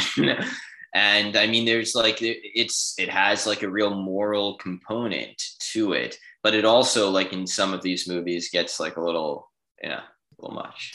Yeah, I mean, go on. Sorry, you can know good. I was saying, I don't personally. I don't have any issue with that. I don't think there's any issue with it being gay. I think in the case of Mishima and you see in that Schrader movie, the Saint Stephen pierced by arrows thing, yes, there is a certain, I think, gay attraction, a certain gay appreciation for those aesthetics. Nevertheless, I don't think they are of them in and of themselves at all gay or anything like that. I think there is a beauty to them, and I think they are part and parcel of our civilization. They're part and parcel of Christianity, even, and definitely in these Van Damme movies, even it's kind of understood that through suffering, so basically that suffering builds strength. I think that's all it is. I don't think there's any issue with it becoming aestheticized, even if it can be fetishized by some. in the context of the movie, and and this is not just these movies, in Rocky, running up the steps, whatever, the montage, it usually happens in the montage. The point is that the pain that you go through is temporary, and the ultimate goal is it's going to make you stronger. You're not suffering for suffering's sake. You're suffering because that's the only way you can become stronger, because every gain requires pain, etc. Mm-hmm. There's a point here. We live in right now, the Joker quote, we live in a society where suffering is almost currency, the way that honor was currency, but it's not suffering with the idea that I'm going to come out this stronger on the other end. It's suffering for the sake of suffering, and this suffering I've had has made me weak. So you have to do things. You have to protect me. You have to do things for me, which is very much antithetical to. I mean, I'm going to say Christian tradition. There's been no time in human history. Well, yeah. Yeah. Also, exactly. It's not real. Of course. Yeah. It's not real suffering. Largely, the stuff they're talking about. So, real suffering generally builds character. And one of the reasons why these, woke, I've been microaggressed people are so annoying is they haven't actually suffered, and thus they have not had their character formed by such things. So I am just suspicious in general I know that there's something to it, but I'm just highly suspicious in general of suffering as a virtue. I used to play a lot of poker and stuff. It's obvious that gambling addicts, they do what they do because they want to lose. There's a part of them that wants that not having enough money to pay the rent or whatever does something that excites them. There are a lot of people that I don't. There's just nothing. I don't trust it in any way in any abstract way. Also, you will not have any trouble finding body suffering if you live on this earth. So it will not, the high this week in Texas will not, it'll be above 100 every day. If you want to suffer, just walk outdoors. Or if you don't want to do that, or you live somewhere cold, just get older. I guarantee you have some body suffering coming up. So I'm just sort of I don't trust it outright. I'm not saying it's good, it's not bad, but certainly you need to learn how to delay gratification. But just suffering in general, it's a means, not an end. Yeah. Yeah, no, I completely agree with that. I think that's also where it becomes an issue. And I don't think Van Damme movies or Mishima or Christianity are guilty of portraying, suffering is just good. I mean, there are certain, like, I guess, schools of thought in Christianity that have gone that direction, and usually they end up being considered kind of weird or even heretical. But in general, I think that it's not the suffering that's good; it's the overcoming. So it's a nuanced thing where you can't it's kind of like our discussion of masculinity and honor earlier. It's not some one autistic thing where it's like this good, maximize this. It's like this in this context for this reason. Yeah. Yeah. Get a shitty job that no one cares about. There's infinite ways that you can learn to suffer in this life. So yeah. Absolutely. Yeah. I mean, like, as you said, just get older. Like earlier this week, I woke up just sleeping the wrong way and I had a headache all day. And like, that didn't used to happen to me. Yeah. And did that make you stronger? Maybe not. Maybe it just sucked. Yeah. No, it's just annoying. Yeah. If you listen, so doctors will have like, one of the most common things people tell doctors is like, this has never happened to me before. And like the 99% of the time it's like, yeah, you weren't 35 before. You weren't 45 before. You weren't 55 before. There's that. By the way, I think this goes into the other thing, because there's also something. So we talk in the outline. We have beauty, and so beauty is definitely a virtue. But once again, this is a virtue I'm highly suspicious of. I will never accept this like on its own. I know some people do. I know there's a lot written about this, but if you simply worship beautiful people, or you think someone's right because they're beautiful, this physiognomy and all this so by the way, I have a theory on physiognomy I'd like to share with other people. So where did this come from? Why is this so useful online? I think that it's just a verbal trick. So the point of physiognomy is if I say, Merrick, you are ugly. That is bannable. That is just me saying you adjective. But if I say, Merrick, your physiognomy is terrible. I did not say that about you. I said that about this quote unquote thing, physiognomy. So, I think that is the entire reason why people use this word, just because it's like illegal to just tell someone they're ugly. But I mean, like look around. These people, the right wing is deluded a lot of times when they think like all this stuff. When people really get into stuff like what is that spandrel idea of the IQ shredder and bio-Leninism, yeah. Right. Any of this thing where you start out saying like, well, I'm just so much better than everyone else, and that's where all the problems come from. You are just asking to be cut down. Second off, I guarantee you, the top 1% of all these categories, they're not going to be on your side. The most beautiful people, they're going to be libtards. The richest people, they're going to be libtards. The biggest successful people in business, they're going to be libtards. Like, this is a bad, and second off, the right has real problems. Like, we're not just people that are just sitting around and tanning our balls because life is so great, right? I mean, we're confronting real problems. So this is like highly delusional if it goes too far. I'm not telling people that not to work out or do these other things, but if you start just declaring your genetic superiority to everybody, that's not a great game plan. In my opinion. You're talking about aesthetics, right? Basically. Like the problem with beauty is in the concept that we're rolling with here. It's like the word awesome, right? If you read the word awesome in a 19th century book, it means something different than it means today. And like we're like nothing now. Yeah, and beauty is the same way. It means like what? So this person, that lady's hot or whatever. We've had Dave, the distributors, on our show twice, and he likes to talk about truth and beauty. And I've never asked him to, define your terms, but it's obvious the way he talks about it. He means something far deeper than aesthetics. The kind of beauty that well, I don't want to get too religious, but you see where I'm going. Yeah, for sure. Yeah. So we've taken a term that had deeper meaning and we've applied it extremely narrowly. And you hit the nail on the head with the part, there are real problems. The people who are obsessed with the aesthetics, that's something you do in the parlor while the help draws your bath or whatever. Like that's not. It's got nothing to do with people like us. So I let them argue about it forever or whatever. Right. But now, if people do that and they're very good at that, like so, the guys who so I consider the neoclassical painting, especially there's this debate like what is better, neoclassical paintings. There's a big tweet going around, or modern art. So in that way, like I do, like beauty does have it is a virtue. Like you should protect the things that are beautiful. So, but like this is especially as one of the funny things is they've done all these studies on men and like how we rate women on dating websites and stuff.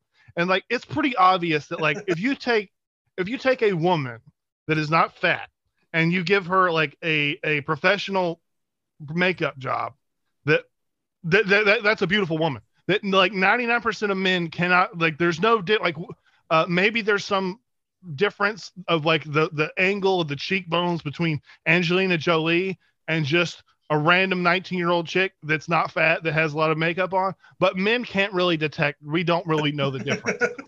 We just know that chick's hot, and like 90% of women that aren't fat are hot. And so this is all just highly suspicious. But the main thing is that this is going to lead you down weird thoughts between like who's the governor of California? Newsom. Guys like Newsom, or the right has seen like basically they thought that who's that pop singer that held out for a long time and now she's like a Taylor Swift. Taylor Swift. Yeah, they were like, well, she must be a holy and righteous whatever because she's so beautiful, and she had given them everything she wanted by just not saying anything at all. Of course, now this is a very, so it certainly is a virtue. There's something there. There's something between a beautiful painting, looking at a waterfall versus like a modern art or things that are ugly. People celebrate so we know that the left celebrates things that are ugly, and that is gross. There was something I noticed when I watched these three movies, in that in Double Impact, the very start of the movie is Jean-Claude Van Damme in a leotard with being ogled by like a dozen women. And then in Bloodsport, there's also a love scene that fades to black immediately. And then when the camera cuts back, the woman's completely covered, but Jean-Claude Van Damme is putting on his clothes. He likes to show himself off very clearly. And in Double, and in also I guess in Double Impact, there's a love scene that actually shows a woman naked too. But I got the impression from all these, like you were meant to be looking at Jean-Claude Van Damme, and apparently women really like that was his big appeal, that like you get women to watch these shitty martial arts movies that you put a hot Frenchman in it. I disagree. So, and this is something that so I think the reason why he's the star of the movie is like that, like watching him fight looks cool. And I know people like, well, people will bring up like, well, this politician is handsome or something. Think how many like million guys that nobody knows their name of that were like Abercrombie models and stuff. Yeah. No one cares about them at all. A man, so a woman, this is true. So a woman is like an object. And so if there's a beautiful woman, that's like all that matters. But with a man, it's what you do. And I just basically. Yeah, but he's both. Yeah. Okay. Yeah, that's fine. Chuck Norris isn't hot. Chuck Norris was in a bunch of great, Steven Seagal was a good looking guy, but like Jean-Claude Van Damme is like top 1% most attractive people all the time, right? Like objectively, if you measure. Yeah, like no Schwarzenegger. Like Schwarzenegger, obviously, like jacked, huge, but like, no homo. Van Damme is a better looking guy. Yeah, and that's clear. And I think the women probably, they did appreciate that to the extent they agreed to go to these movies with their boyfriends, their husbands. It's true, but I think women are weird about this stuff. So like, a guy in a band, if they don't know a guy's in a band, then he doesn't exist. Then the guy comes out in a band and like, it doesn't matter what he looks like. They're like, no, I just find him attractive. You just got to look at the way that his ears are like this and that. It's status. Status is very important. And obviously it's kind of, it's almost a feminine way of approaching looks, right? Like he's a good looking guy, but yeah, women generally, need more than that. Whereas we don't.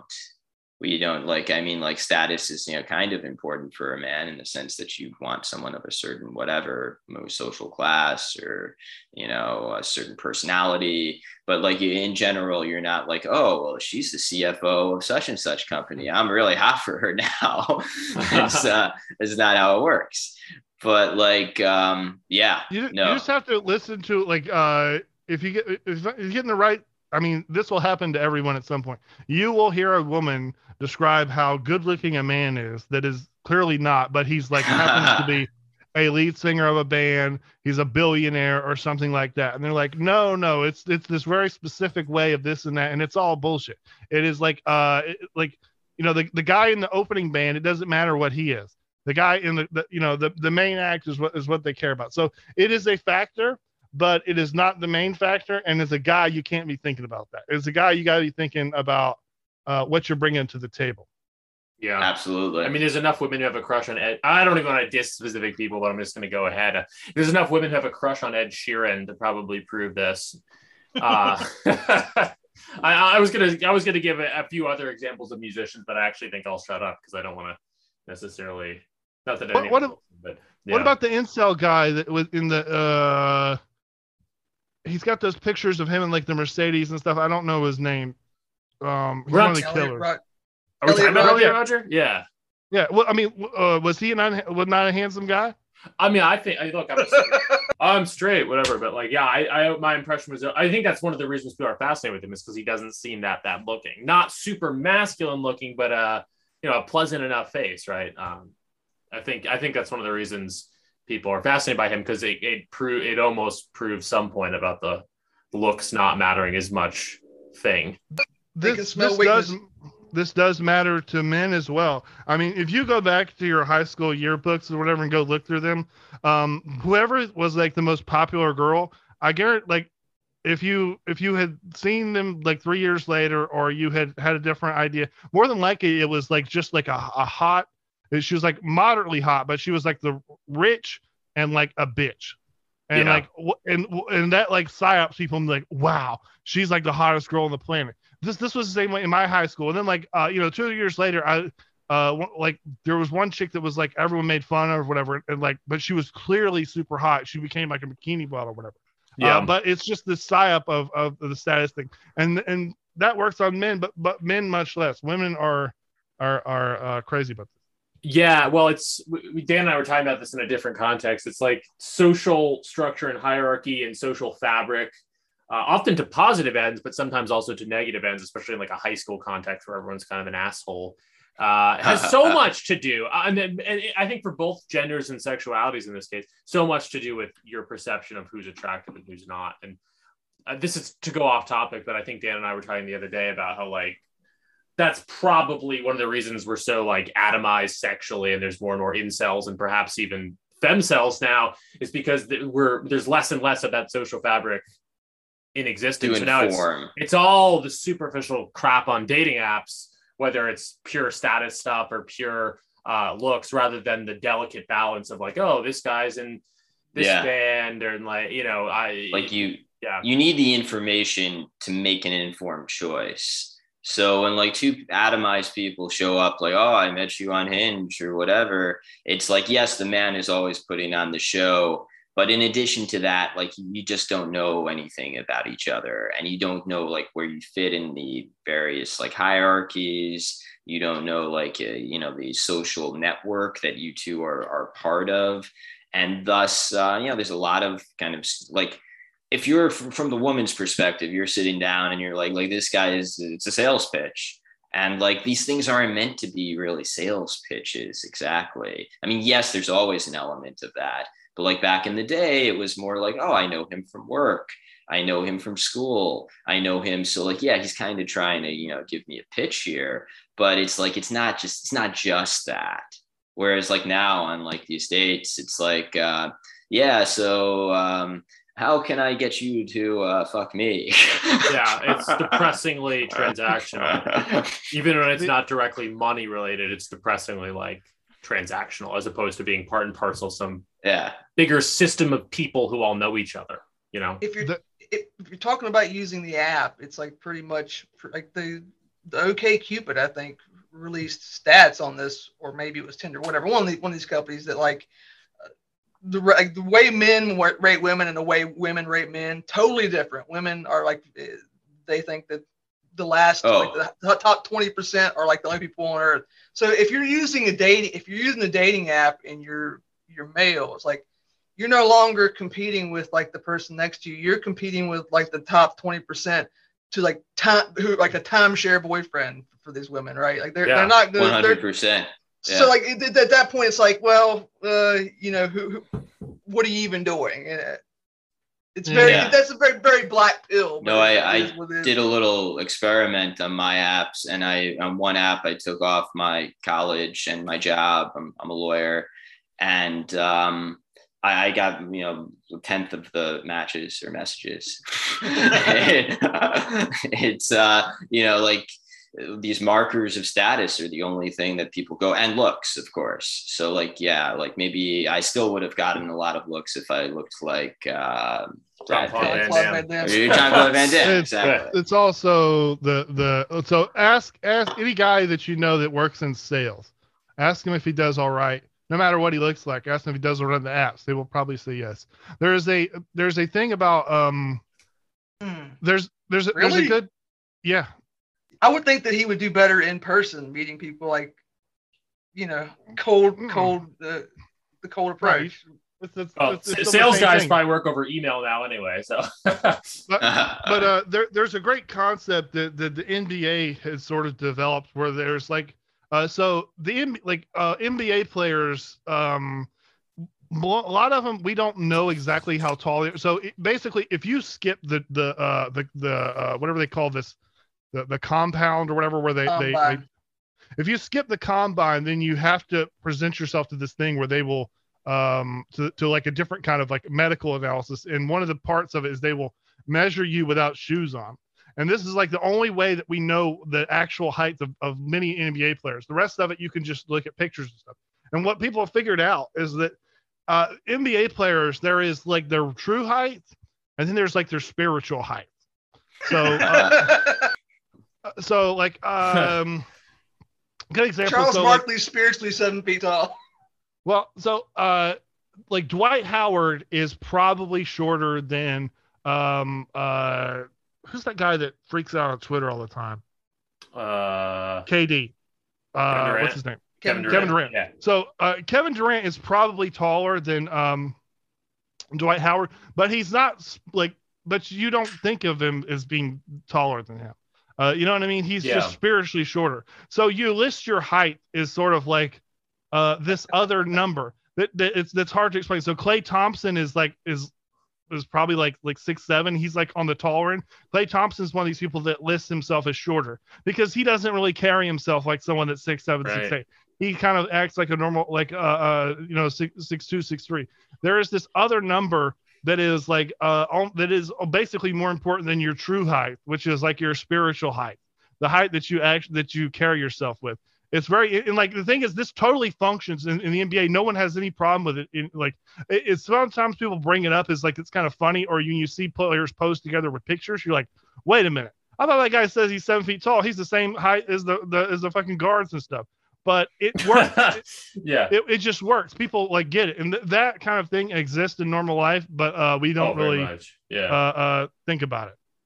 Yeah, it's kind of like how you always see, even if you're, and I'm personally, this is not the case for me, but if you grow taller than your own father, which happens for some people, you may never quite see it that way because you're always going to see, yeah. You will be spiritually shorter than your father always. But no, definitely operative. Definitely operative in real life. You know, you hear people talk. It's crass, but I won't even say it. You know, big dick energy, shall we say? It's real, for better or worse. You know. Now, another aspect of Van Damme's movies we wanted to jump into, and this is very relevant to the mission statement of New Right, creating a space for, you know, the type of art that is no longer able to be produced. Van Damme is not woke. These movies are not woke. This was before wokeness. And so it's kind of fun to go through, and I'm not sure there's even a point to this, but it's kind of fun to go through like the ways in which this movie, though innocuous and like well loved at the time, would not be able to be made today. So like in the opening of Bloodsport, there are like various kind of, because there are fighters from all around the world, and they kind of like in their depicting their fighting styles and like and what they're doing in their countries. It's probably in today's world would be seen as somehow racist to show, well, I mean, well, the African fighter in the tree, that was perhaps, you know, maybe even by the standards of the time, that was a little spicy. But you don't have access to an Arab fighter, so you just put a turban on an Asian guy. Yeah, that was amazing. Yeah, they literally just put turbans on Chinese guys like, my name's Saeed. Like, no, it's not. You are obviously Chinese. But they didn't play it for laughs. It was great. It was like, we're like the African fighter who like he's in the movie and fighting in the Kumite. He's like, he's moving around like a chimpanzee. Yeah, no, it's like, what am I watching? But it's played 100% seriously. There's no tongue in cheek. This is how he fights, and it works for a while anyway. Yeah, no, it's like, I mean, like, by the way, that's real fighting style. That's capoeira. Yeah. Okay, yeah, that's what. No, it it's was. real. Sorry, I bet the guy really knew something of it. I mean, they were just trying to show like these are fighters from all around the world. I think that was the main idea. That very 80s sort of like world music vibe. Yeah. Like, we're gonna go around the world and everyone. Yeah, it definitely wasn't made to mock, you know, but it wouldn't be portrayed this way now. Before globalization had taken over completely, and everything in the world was the same and boring. Right. Yeah. That's, and 80s was kind of a high watermark for that. Like, and there's the whole like feed the world thing too, and the fascination with Africa of that time. It was a little different than it is now because I think globalization was a little less set in stone. There's also there's like this thing of the different fighting style. This is like the early UFC thing. There is a mystery element to it. So people were actually like, you would have no idea of knowing at that time if capoeira was a legitimate fighting style, if these different things, and people were like, that it was a great world mystery. Like, people actually did really want to know this, and having this like super quote unquote diverse cast would that it was like a legitimate thing that was going on. Yeah. In terms of the wokeness thing, I mean, so this is kind of a side point. I don't want to get into it much, but like I've been watching X-Files a lot lately. Yeah. I've never seen it before. Yeah. And what's interesting about X-Files is like X-Files exists before and after wokeness, and you can sort of and that is like a funnier element when like you have the same series before and after it. Yeah. Well, it's when Fox became Jewish. Yeah. I thought that was amazing because that's perfect because he's like the exact. Actually, Scully. Yeah, because like that's kind of like, if I understand, that is kind of like what. I don't know. This is kind of the thing that's talked about in the Distant Right a lot. Ron Unz has an article about that. Basically, like the WASPs were replaced to some extent. These high institutions, Harvard and stuff, by lots of Jewish guys, right? Mm-hmm. And this is hilarious because this is exactly what the actor that plays Mulder is. His parents were Jewish. He did get into big time. Sorry. Yeah. That's right. And Duchovny and his parents did come to the United States. He was a Hungarian Jew. He did get into like Ivy League schools and stuff. And the first 4 or 5 seasons, he is a WASP. And then season 6 or whatever, now he becomes a Jew. It's like exactly perfect. Yeah. Changing of the guard. No longer the Good Shepherd aesthetic onto the new one. Yeah, absolutely. But one non-woke element of Bloodsport that I did appreciate, and I genuinely appreciated it. It wasn't just like, oh, this is a different era and like, haha, this is kind of a little less politically correct, but like that I actually think was actually like heartening to see, and that I wish was more the case, was the character of Jackson. You know, at the beginning of the movie, he's seen flirting with like a woman in Hong Kong, and he literally says, "Hey, you want to date a big man?" Like, I completely thought that he was going to be a villain. And by the way, because nowadays any chud American portrayed that way is totally villainized. That Jackson basically seems like a Trump supporter and would be completely villainized in any modern movie. But even in the 80s, and I'm a fan of the Karate Kid franchise, like it's very aesthetic to me, whatever. I like it. But even in those, there is a little bit of that, like, Daniel Russo, the kind of, more, what's the word, swarthy protagonist versus like the blonde, whatever that guy's name is. There's a little bit of that, like, it's not Ellis Island resentment. Yeah. Ellis Island resentment against, good old boys to kind of bring it full circle to your guys' pod name. But, a good old boys or Wasp, whatever you want to say. There is that very much, even in the 80s movies, but in Bloodsport, I was totally queued up. And the movie almost seems like it's setting it up to be that way, because like you kind of see him and you see Jean-Claude Van Damme. I don't remember his name in the movie. It doesn't matter, right? Like you see them coming from, Jean-Claude's coming from the United States. Jackson's already there. I really think this is going to be the final round is between them.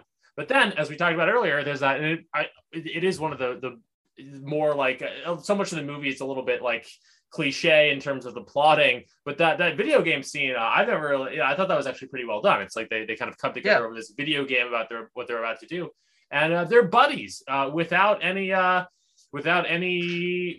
tension really. It's like Goose and Maverick in Top Gun. And I mean, Jackson is portrayed as being a little bit goofy and always drinking beer and stuff.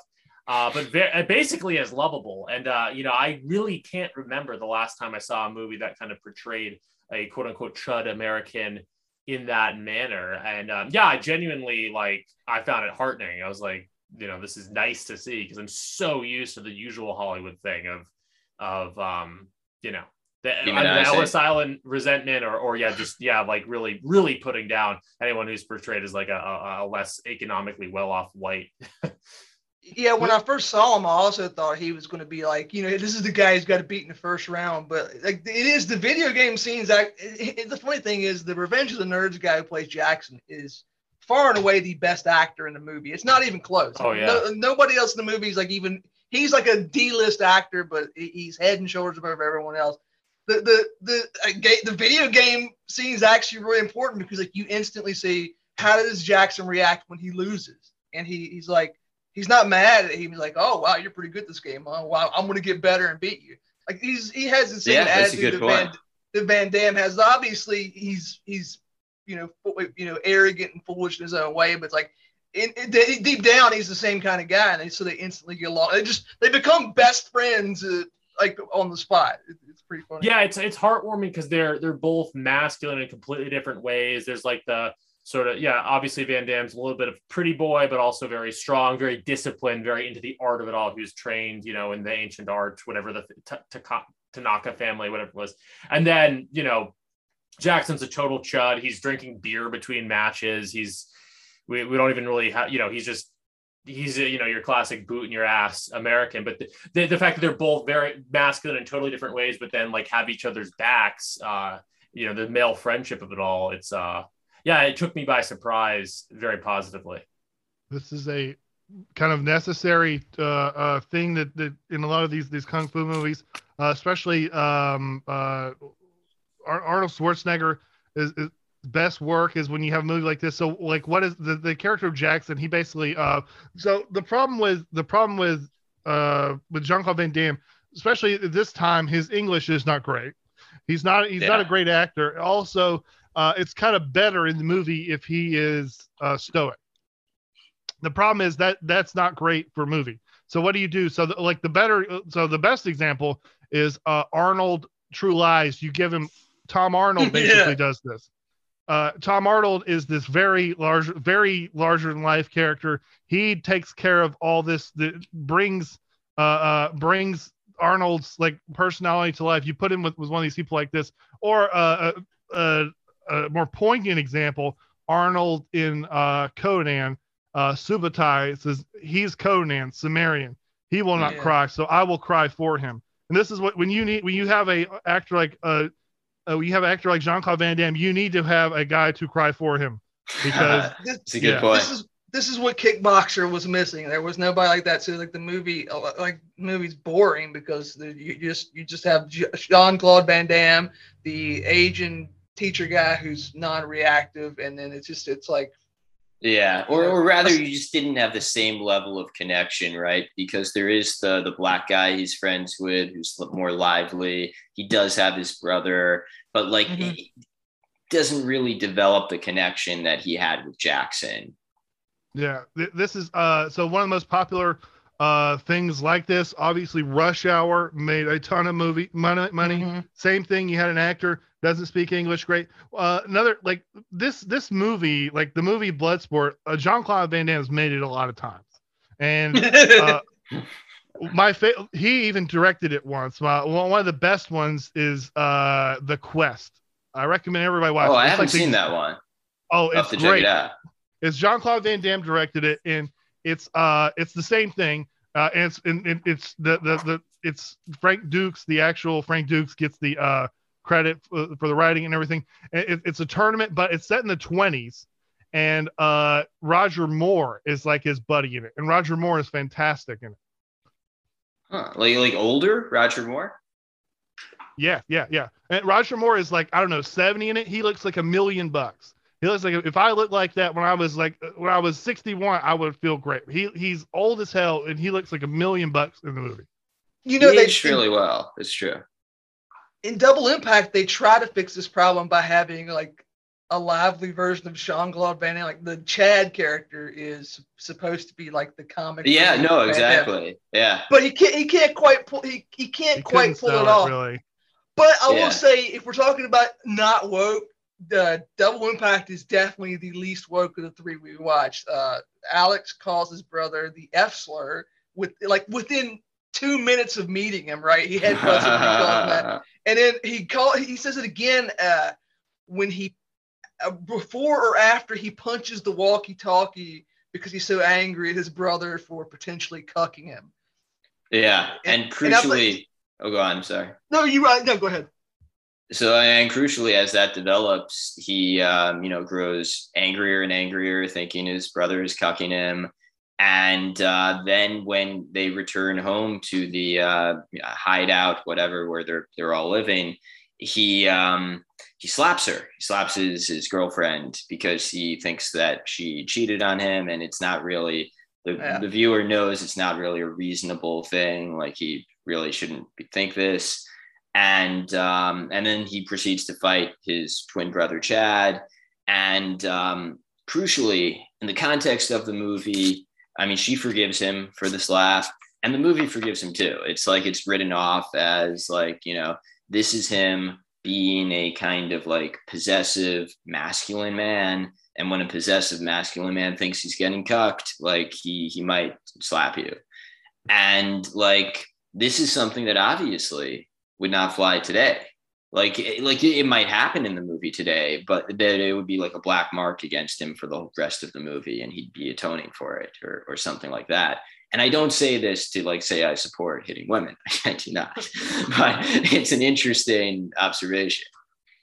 Which that's not all just censorship, though. I mean, so have you guys ever been to Disney World? Yeah, not World. If you go to Disney. So if you go to Disney World, there's a decent chance you'll see a Japanese guy hit his wife. They still do it. Did you see that when you were there? Not in Disneyland, no. But, okay, so I don't know why, but they more so go to the one in Orlando, and if you go 2 or 3 times, you will see it.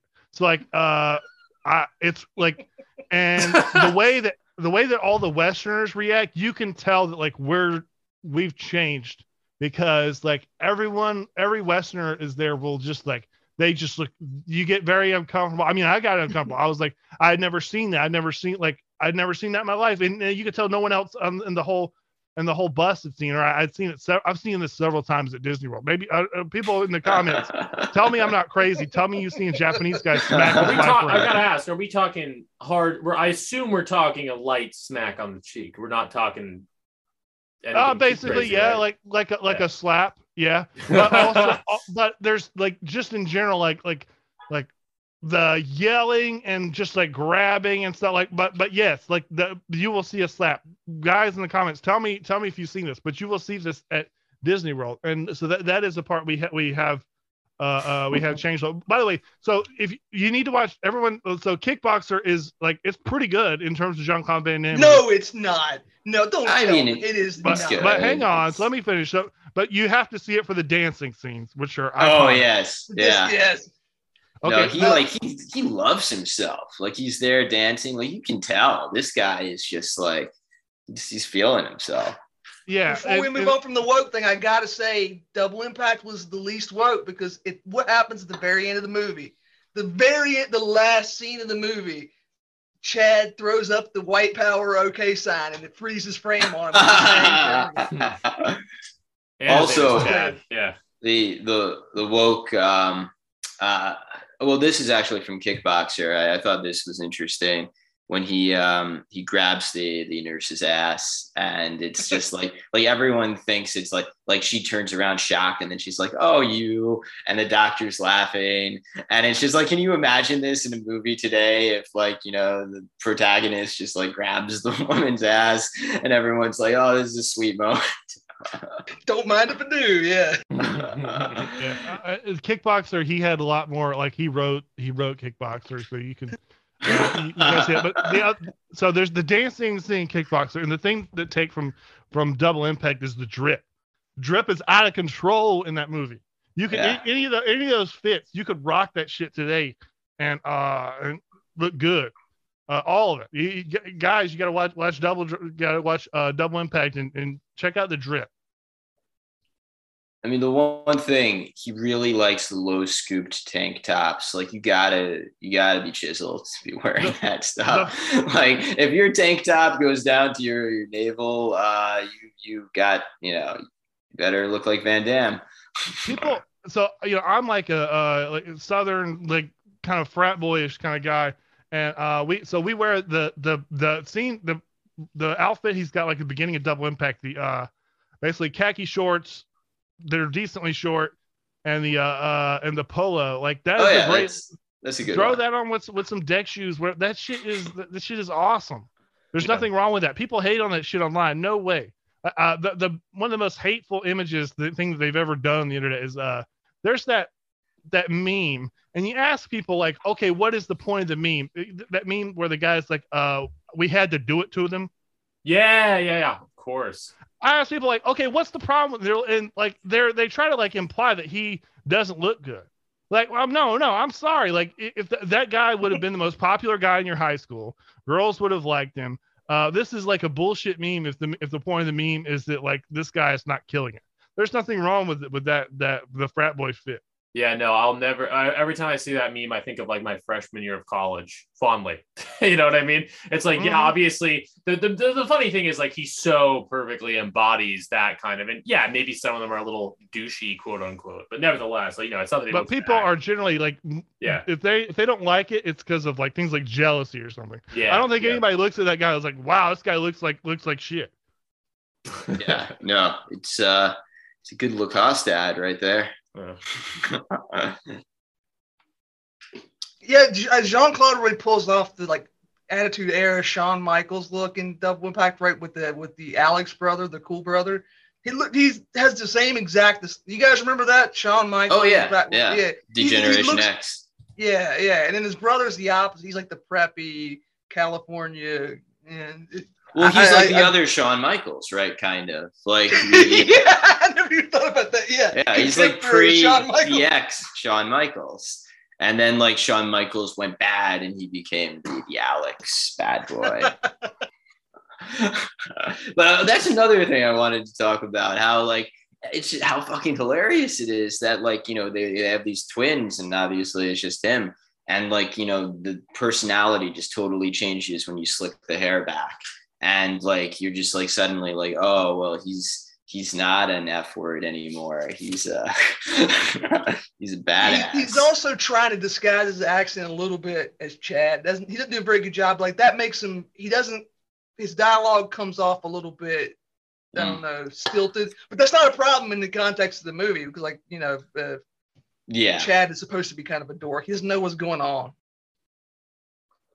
Yeah. No, it's just like to see them and have people like be like legitimately confused and be like, well, wow, you have kind of gay hairstyle now, Alex. What's going on? Have you become golfers?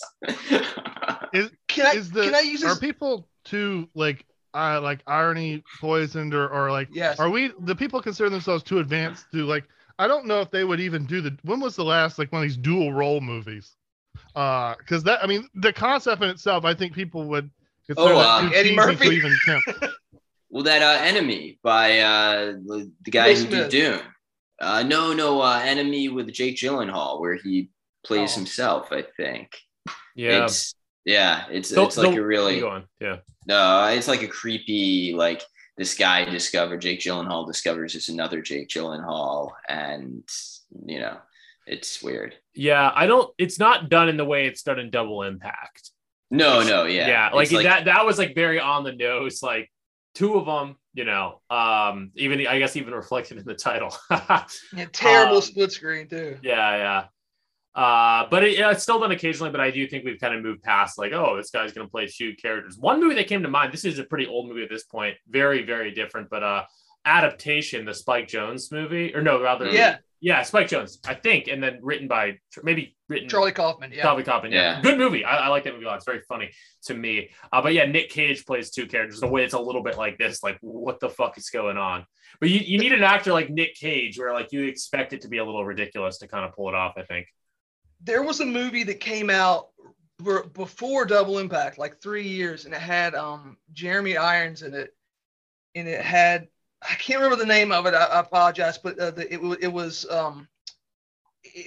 did the same split screen technique, but like he actually did a really good job. They used the Robert Zemeckis motion control split screen, where like you put the camera on a dolly that's operated by a computer, so it moves exactly the same way. So you can have two people in the frame like interacting with each other, even though they're the same person. Does this make any sense?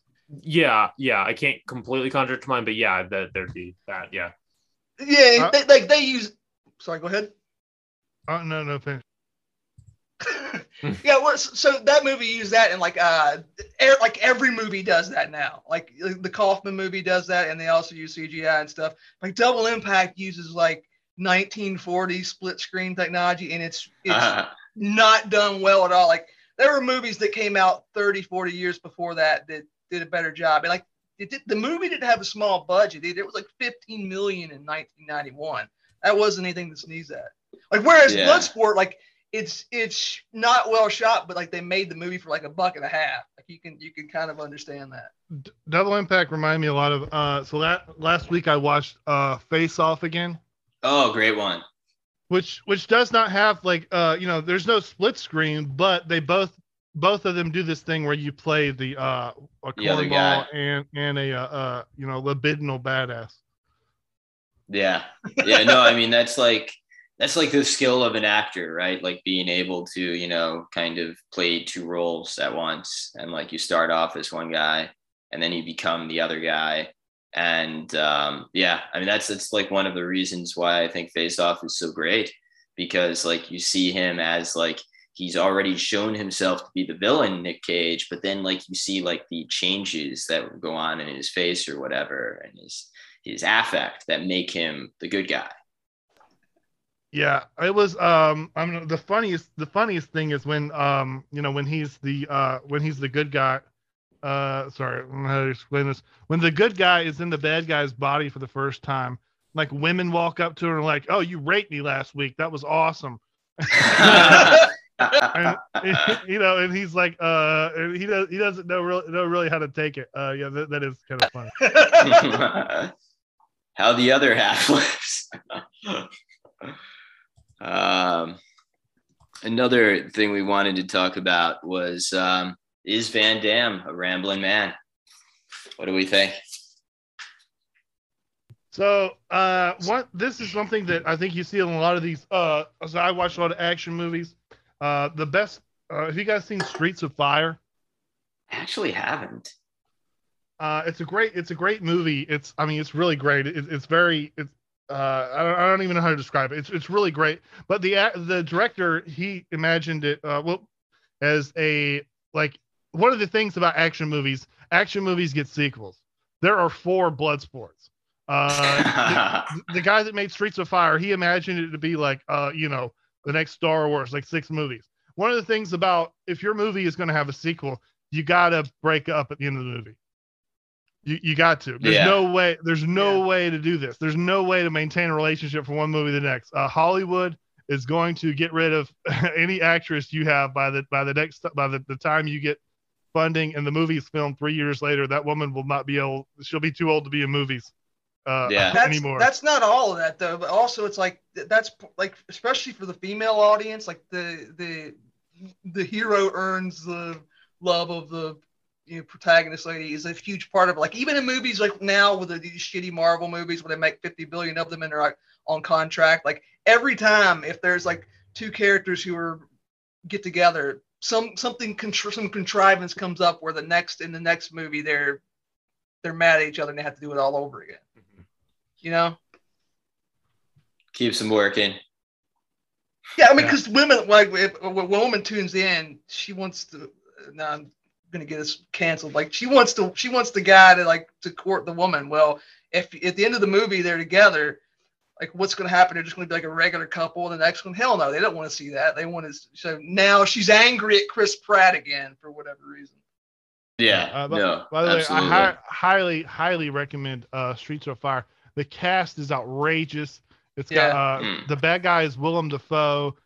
Sweet. I'd watch anything with him. Yeah. The love interest is Diane Lane.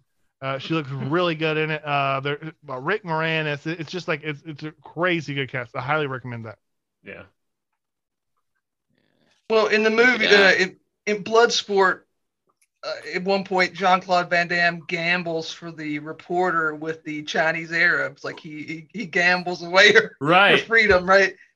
Well, yeah, and it goes back to, not even to say something that's so obvious, but it goes back to your basic sort of manosphere PUA stuff. It's like, yeah, women want men who are focused on them and all that, sort of, but then not really. Actually, they want a guy who will neg you a little bit. Has his own, like, it's like women both want, I don't know, women both want to be a guy's priority and not. Like, it's actually attractive that he has his sights set elsewhere. That makes him that much more attractive, that he has to go back to base at the end. I would say crucially, it's not like for him, and obviously it's an act, it's a movie, but for him in the movie, it's not an act. Like, he's not like gaming her. Like, game didn't really even exist then. And well, it always existed. That's another story. But like, he like legitimately, like, yeah, he wants to sleep with her, but after he's done, he's got to hang out on the roof and do his stretches and, do his Van Damme time. And then, like, when the movie's over, it's like, yeah, back to base. I gotta go. And like, this reporter is incredibly horny for him. And, to some extent, the fact that he, like, I don't think, and we're getting into like gender theory or whatever here, but I mean, I don't think women want men who actually dislike them necessarily. They more want men who are so high status that they have other stuff they need to do, exactly. Like brood on the roof or win kumites. Well, I mean, so a woman can be highly attracted to you and hate your guts. So no, that's true. That's true. That's not a problem. I guess the interesting thing there and the rambling man thing there. So what's the rambling man? The rambling man loves the woman more than anything. I mean, he just really, really loves you, but he has to ramble. He's got to go. It's time to go. And in Bloodsport we see this fight. So she is a ambitious reporter, and this is a huge scoop.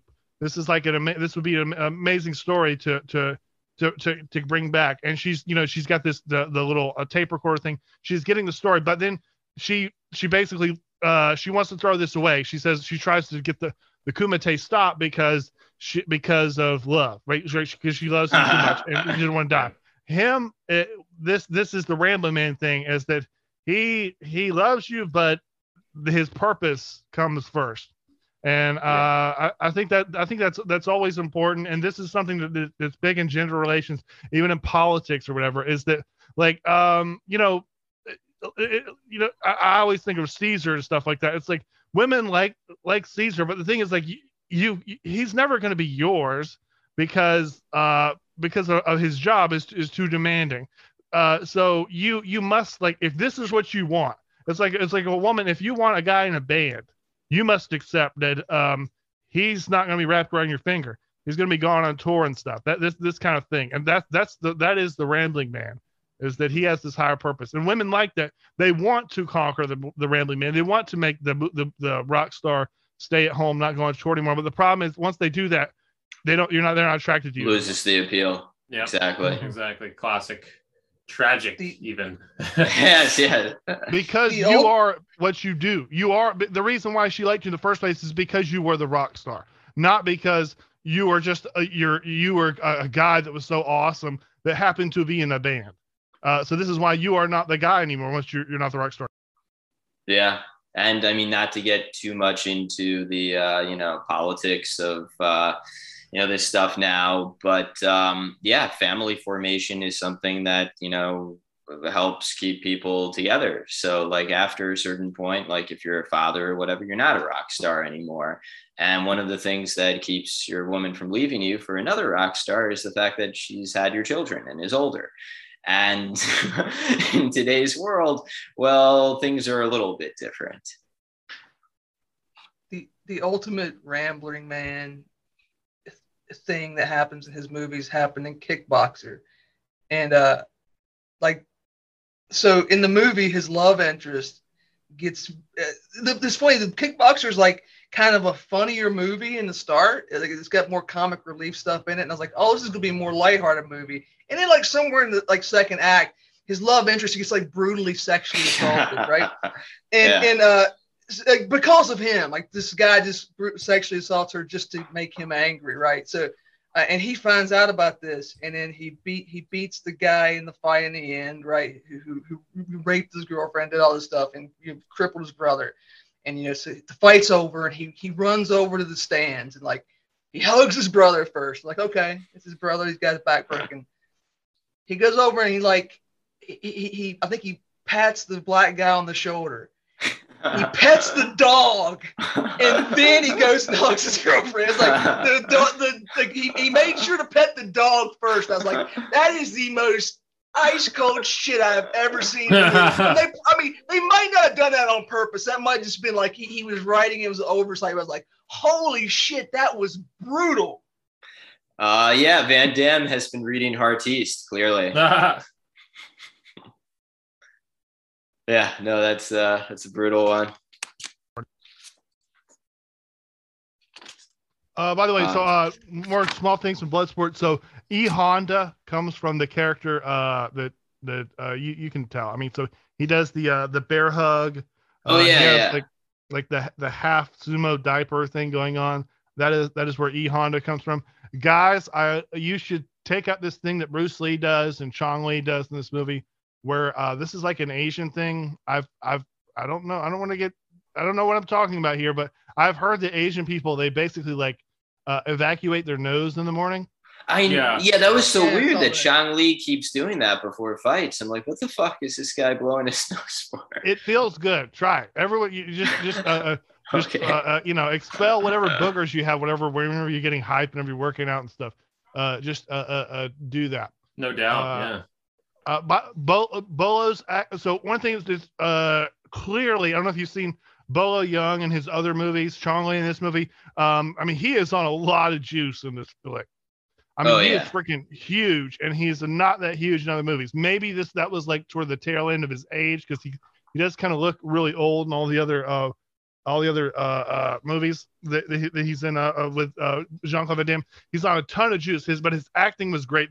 His best moment was when Jackson says, "I'm gonna kill you." If you're watching the movie, watch for that scene in particular. His Bolo Young's acting is ridiculously good in that part. Yeah. By the way, maybe worth plugging. Bloodsport is free on YouTube, so No like weird websites where you have to go and watch the movie free. You don't even have to have any subscriptions. If anyone's listening to this and wants to check it out, you can hop on YouTube and yeah, that's how I watched it. It's kind of but one more thing that's super important about Bloodsport, Kowloon Walled City. So that the city they go to. So this is so the guy explains it a little bit, but you can barely hear him. So but basically England used to own Hong Kong, whatever, but there was a part in between what China owned and what England owned that they got caught up in a paperwork dispute. And so it became like literally the only place in the world that was like, just like no one got like, neither side was able to claim it. So like that was Kowloon Walled City was a perfectly libertarian place. There was zero government.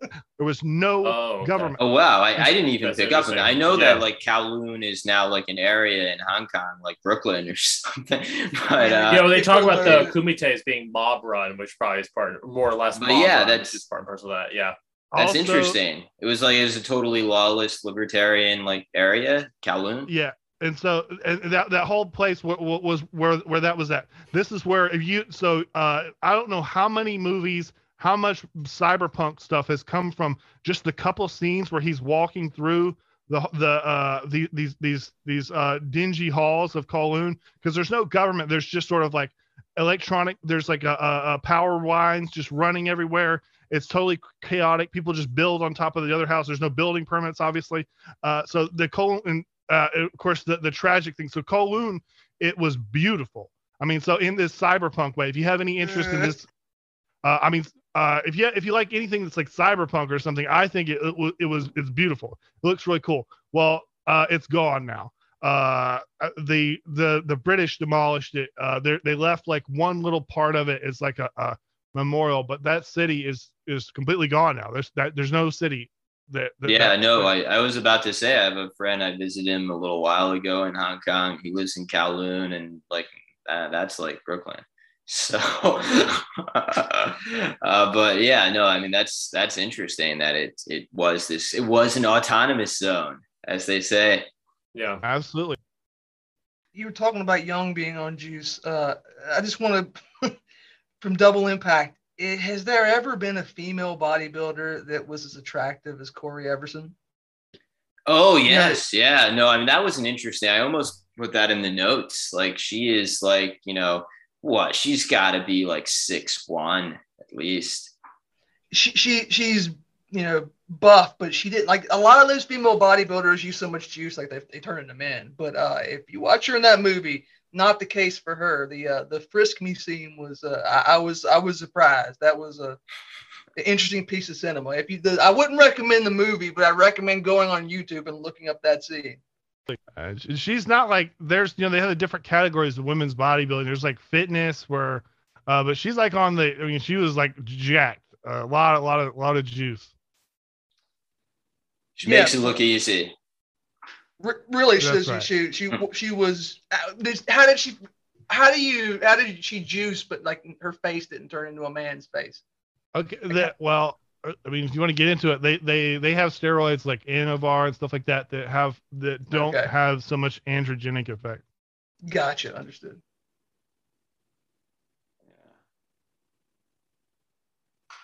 Well, on that note, I think we probably covered most of everything, and we're coming on about 2 hours and 40 minutes. Maybe it's time to pack it in on the damn good time with the good old boys. Yeah, one of my notes. One of the other thing I had was one of the interesting things that I thought about this movie was Bolo's like he's got this very Chong Li has this very unique fighting style where he looks like he just got out of bed at the very beginning, and he's trying to affect this ultimate casual thing, like I'm not even bothered, this is no sweat at all, and he just does a really good job. It looks really cool.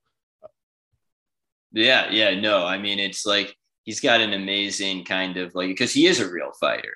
He has like a real presence in the ring and or in the ring, this ramp, whatever they have in the Kumite.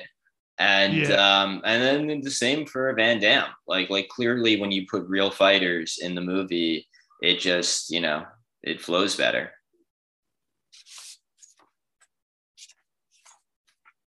And yeah, maybe we'll turn off the recording, I guess, unless you guys have any more to add. No. No, we should chill one more time. So patreon.com. Oh yeah. Let's get this in. Sure. Yeah. Good old boys. Yeah. With a Z. Yeah, GODOLBOYZ. That's it. And you guys are on Twitch too, of course. Yeah. Our stuff is we record once a week on Twitch. The stuff's not always up there, but with that stuff always ends up on the Patreon. So yeah. Gotcha. And so do you actually, I was going to ask this earlier, do you guys actually game on Twitch? I forgive my relative lack of familiarity with you compared to Dan, but do you guys actually, I know we talked about being accused of being gamers. Is there any gaming element to any of what you do? Not yet. We haven't planned. We're gonna do like board games and stuff, but nothing like you would normally. Okay, yeah. Gotcha. Just wanted to. I played the NBA game on the stream a couple times, but like not a lot of overlap between political podcast listeners and watching people play NBA 2K. You never know. I mean, we talked about the NBA a couple times on this, so you never know. The connections can be out there. They can be. Speaking of which, if you guys got a lot of pull in the right wing community, get to Second City Bureaucrat to fight me in Street Fighter. Hell yes! I want to see this. He claims to be good. I will whoop his ass. So all right. Well, let's. Yeah. I don't personally know City Bureaucrat, but like maybe somewhere. Sure, we know people who know. We definitely know people who do. We definitely have listeners who do. So listeners, let's make it happen. Let's do this. The showdown. Or just take note that he's ducking, dodging, and just generally afraid to step in the ring with. Second City, you gotta step up. And, Bloodsport for the podcast crew. No, I just want to say that, thanks again for coming on. And just, personally, I listen to you guys like twice a week. One of my favorite podcasts. Like I legitimately, when I want to know like what people think of the news, like I listen to you guys. I listen to Tinksorg. I listen to Fredo. And like, this is a valuable follow. So like you guys should listen to the good old boys. Yeah. That's seconded and absolutely appreciate you guys coming on. That's all we care about. So, a lot of other shows are like trying to like convince you of things. We have political ideas, of course, but we have plenty of people that listen that don't agree with us. And I think most important, like I think you'll be entertained. Bare minimum. Yeah. Oh, and also these guys, like you have like all sorts of guests on who are like, across the spectrum, across not like the autism, across the, like you have Nagel, you have Yarvin, you have, professors who are like very interesting, like Badia and, the Profilicity guy. I loved his stuff. That guy's a genius. Yeah. It's like, I mean, the one thing I have to ask, when is this Boss Tweet episode coming? Sorry guys. No, we need that. We need that. Like I have it written. We need to record that. He has a very ambitious idea for an episode. It's going to be different than anything we've ever done. So that's why it's taking so long to cook it up. Is it going to be choose your own adventure? On Twitch, people get to chime in and be like, "Oh, well, if you did this, what would have happened?" I don't like. I mean, I'm genuinely like. The thing is, like, this is one of the things that sort of brought this to, because I talk about it all the time. That like, I strongly, I feel very strongly about this person. I think other people would if they saw it through the things that I did. The same thing with Caesar. I think I think he's got hero worship. He's got a very compelling story that's just never presented. That none of these books, they just I bought 3 books about him and they just blow past the entire part of his life that's so interesting, and that's the part I want to bring. And yeah, looking forward to it.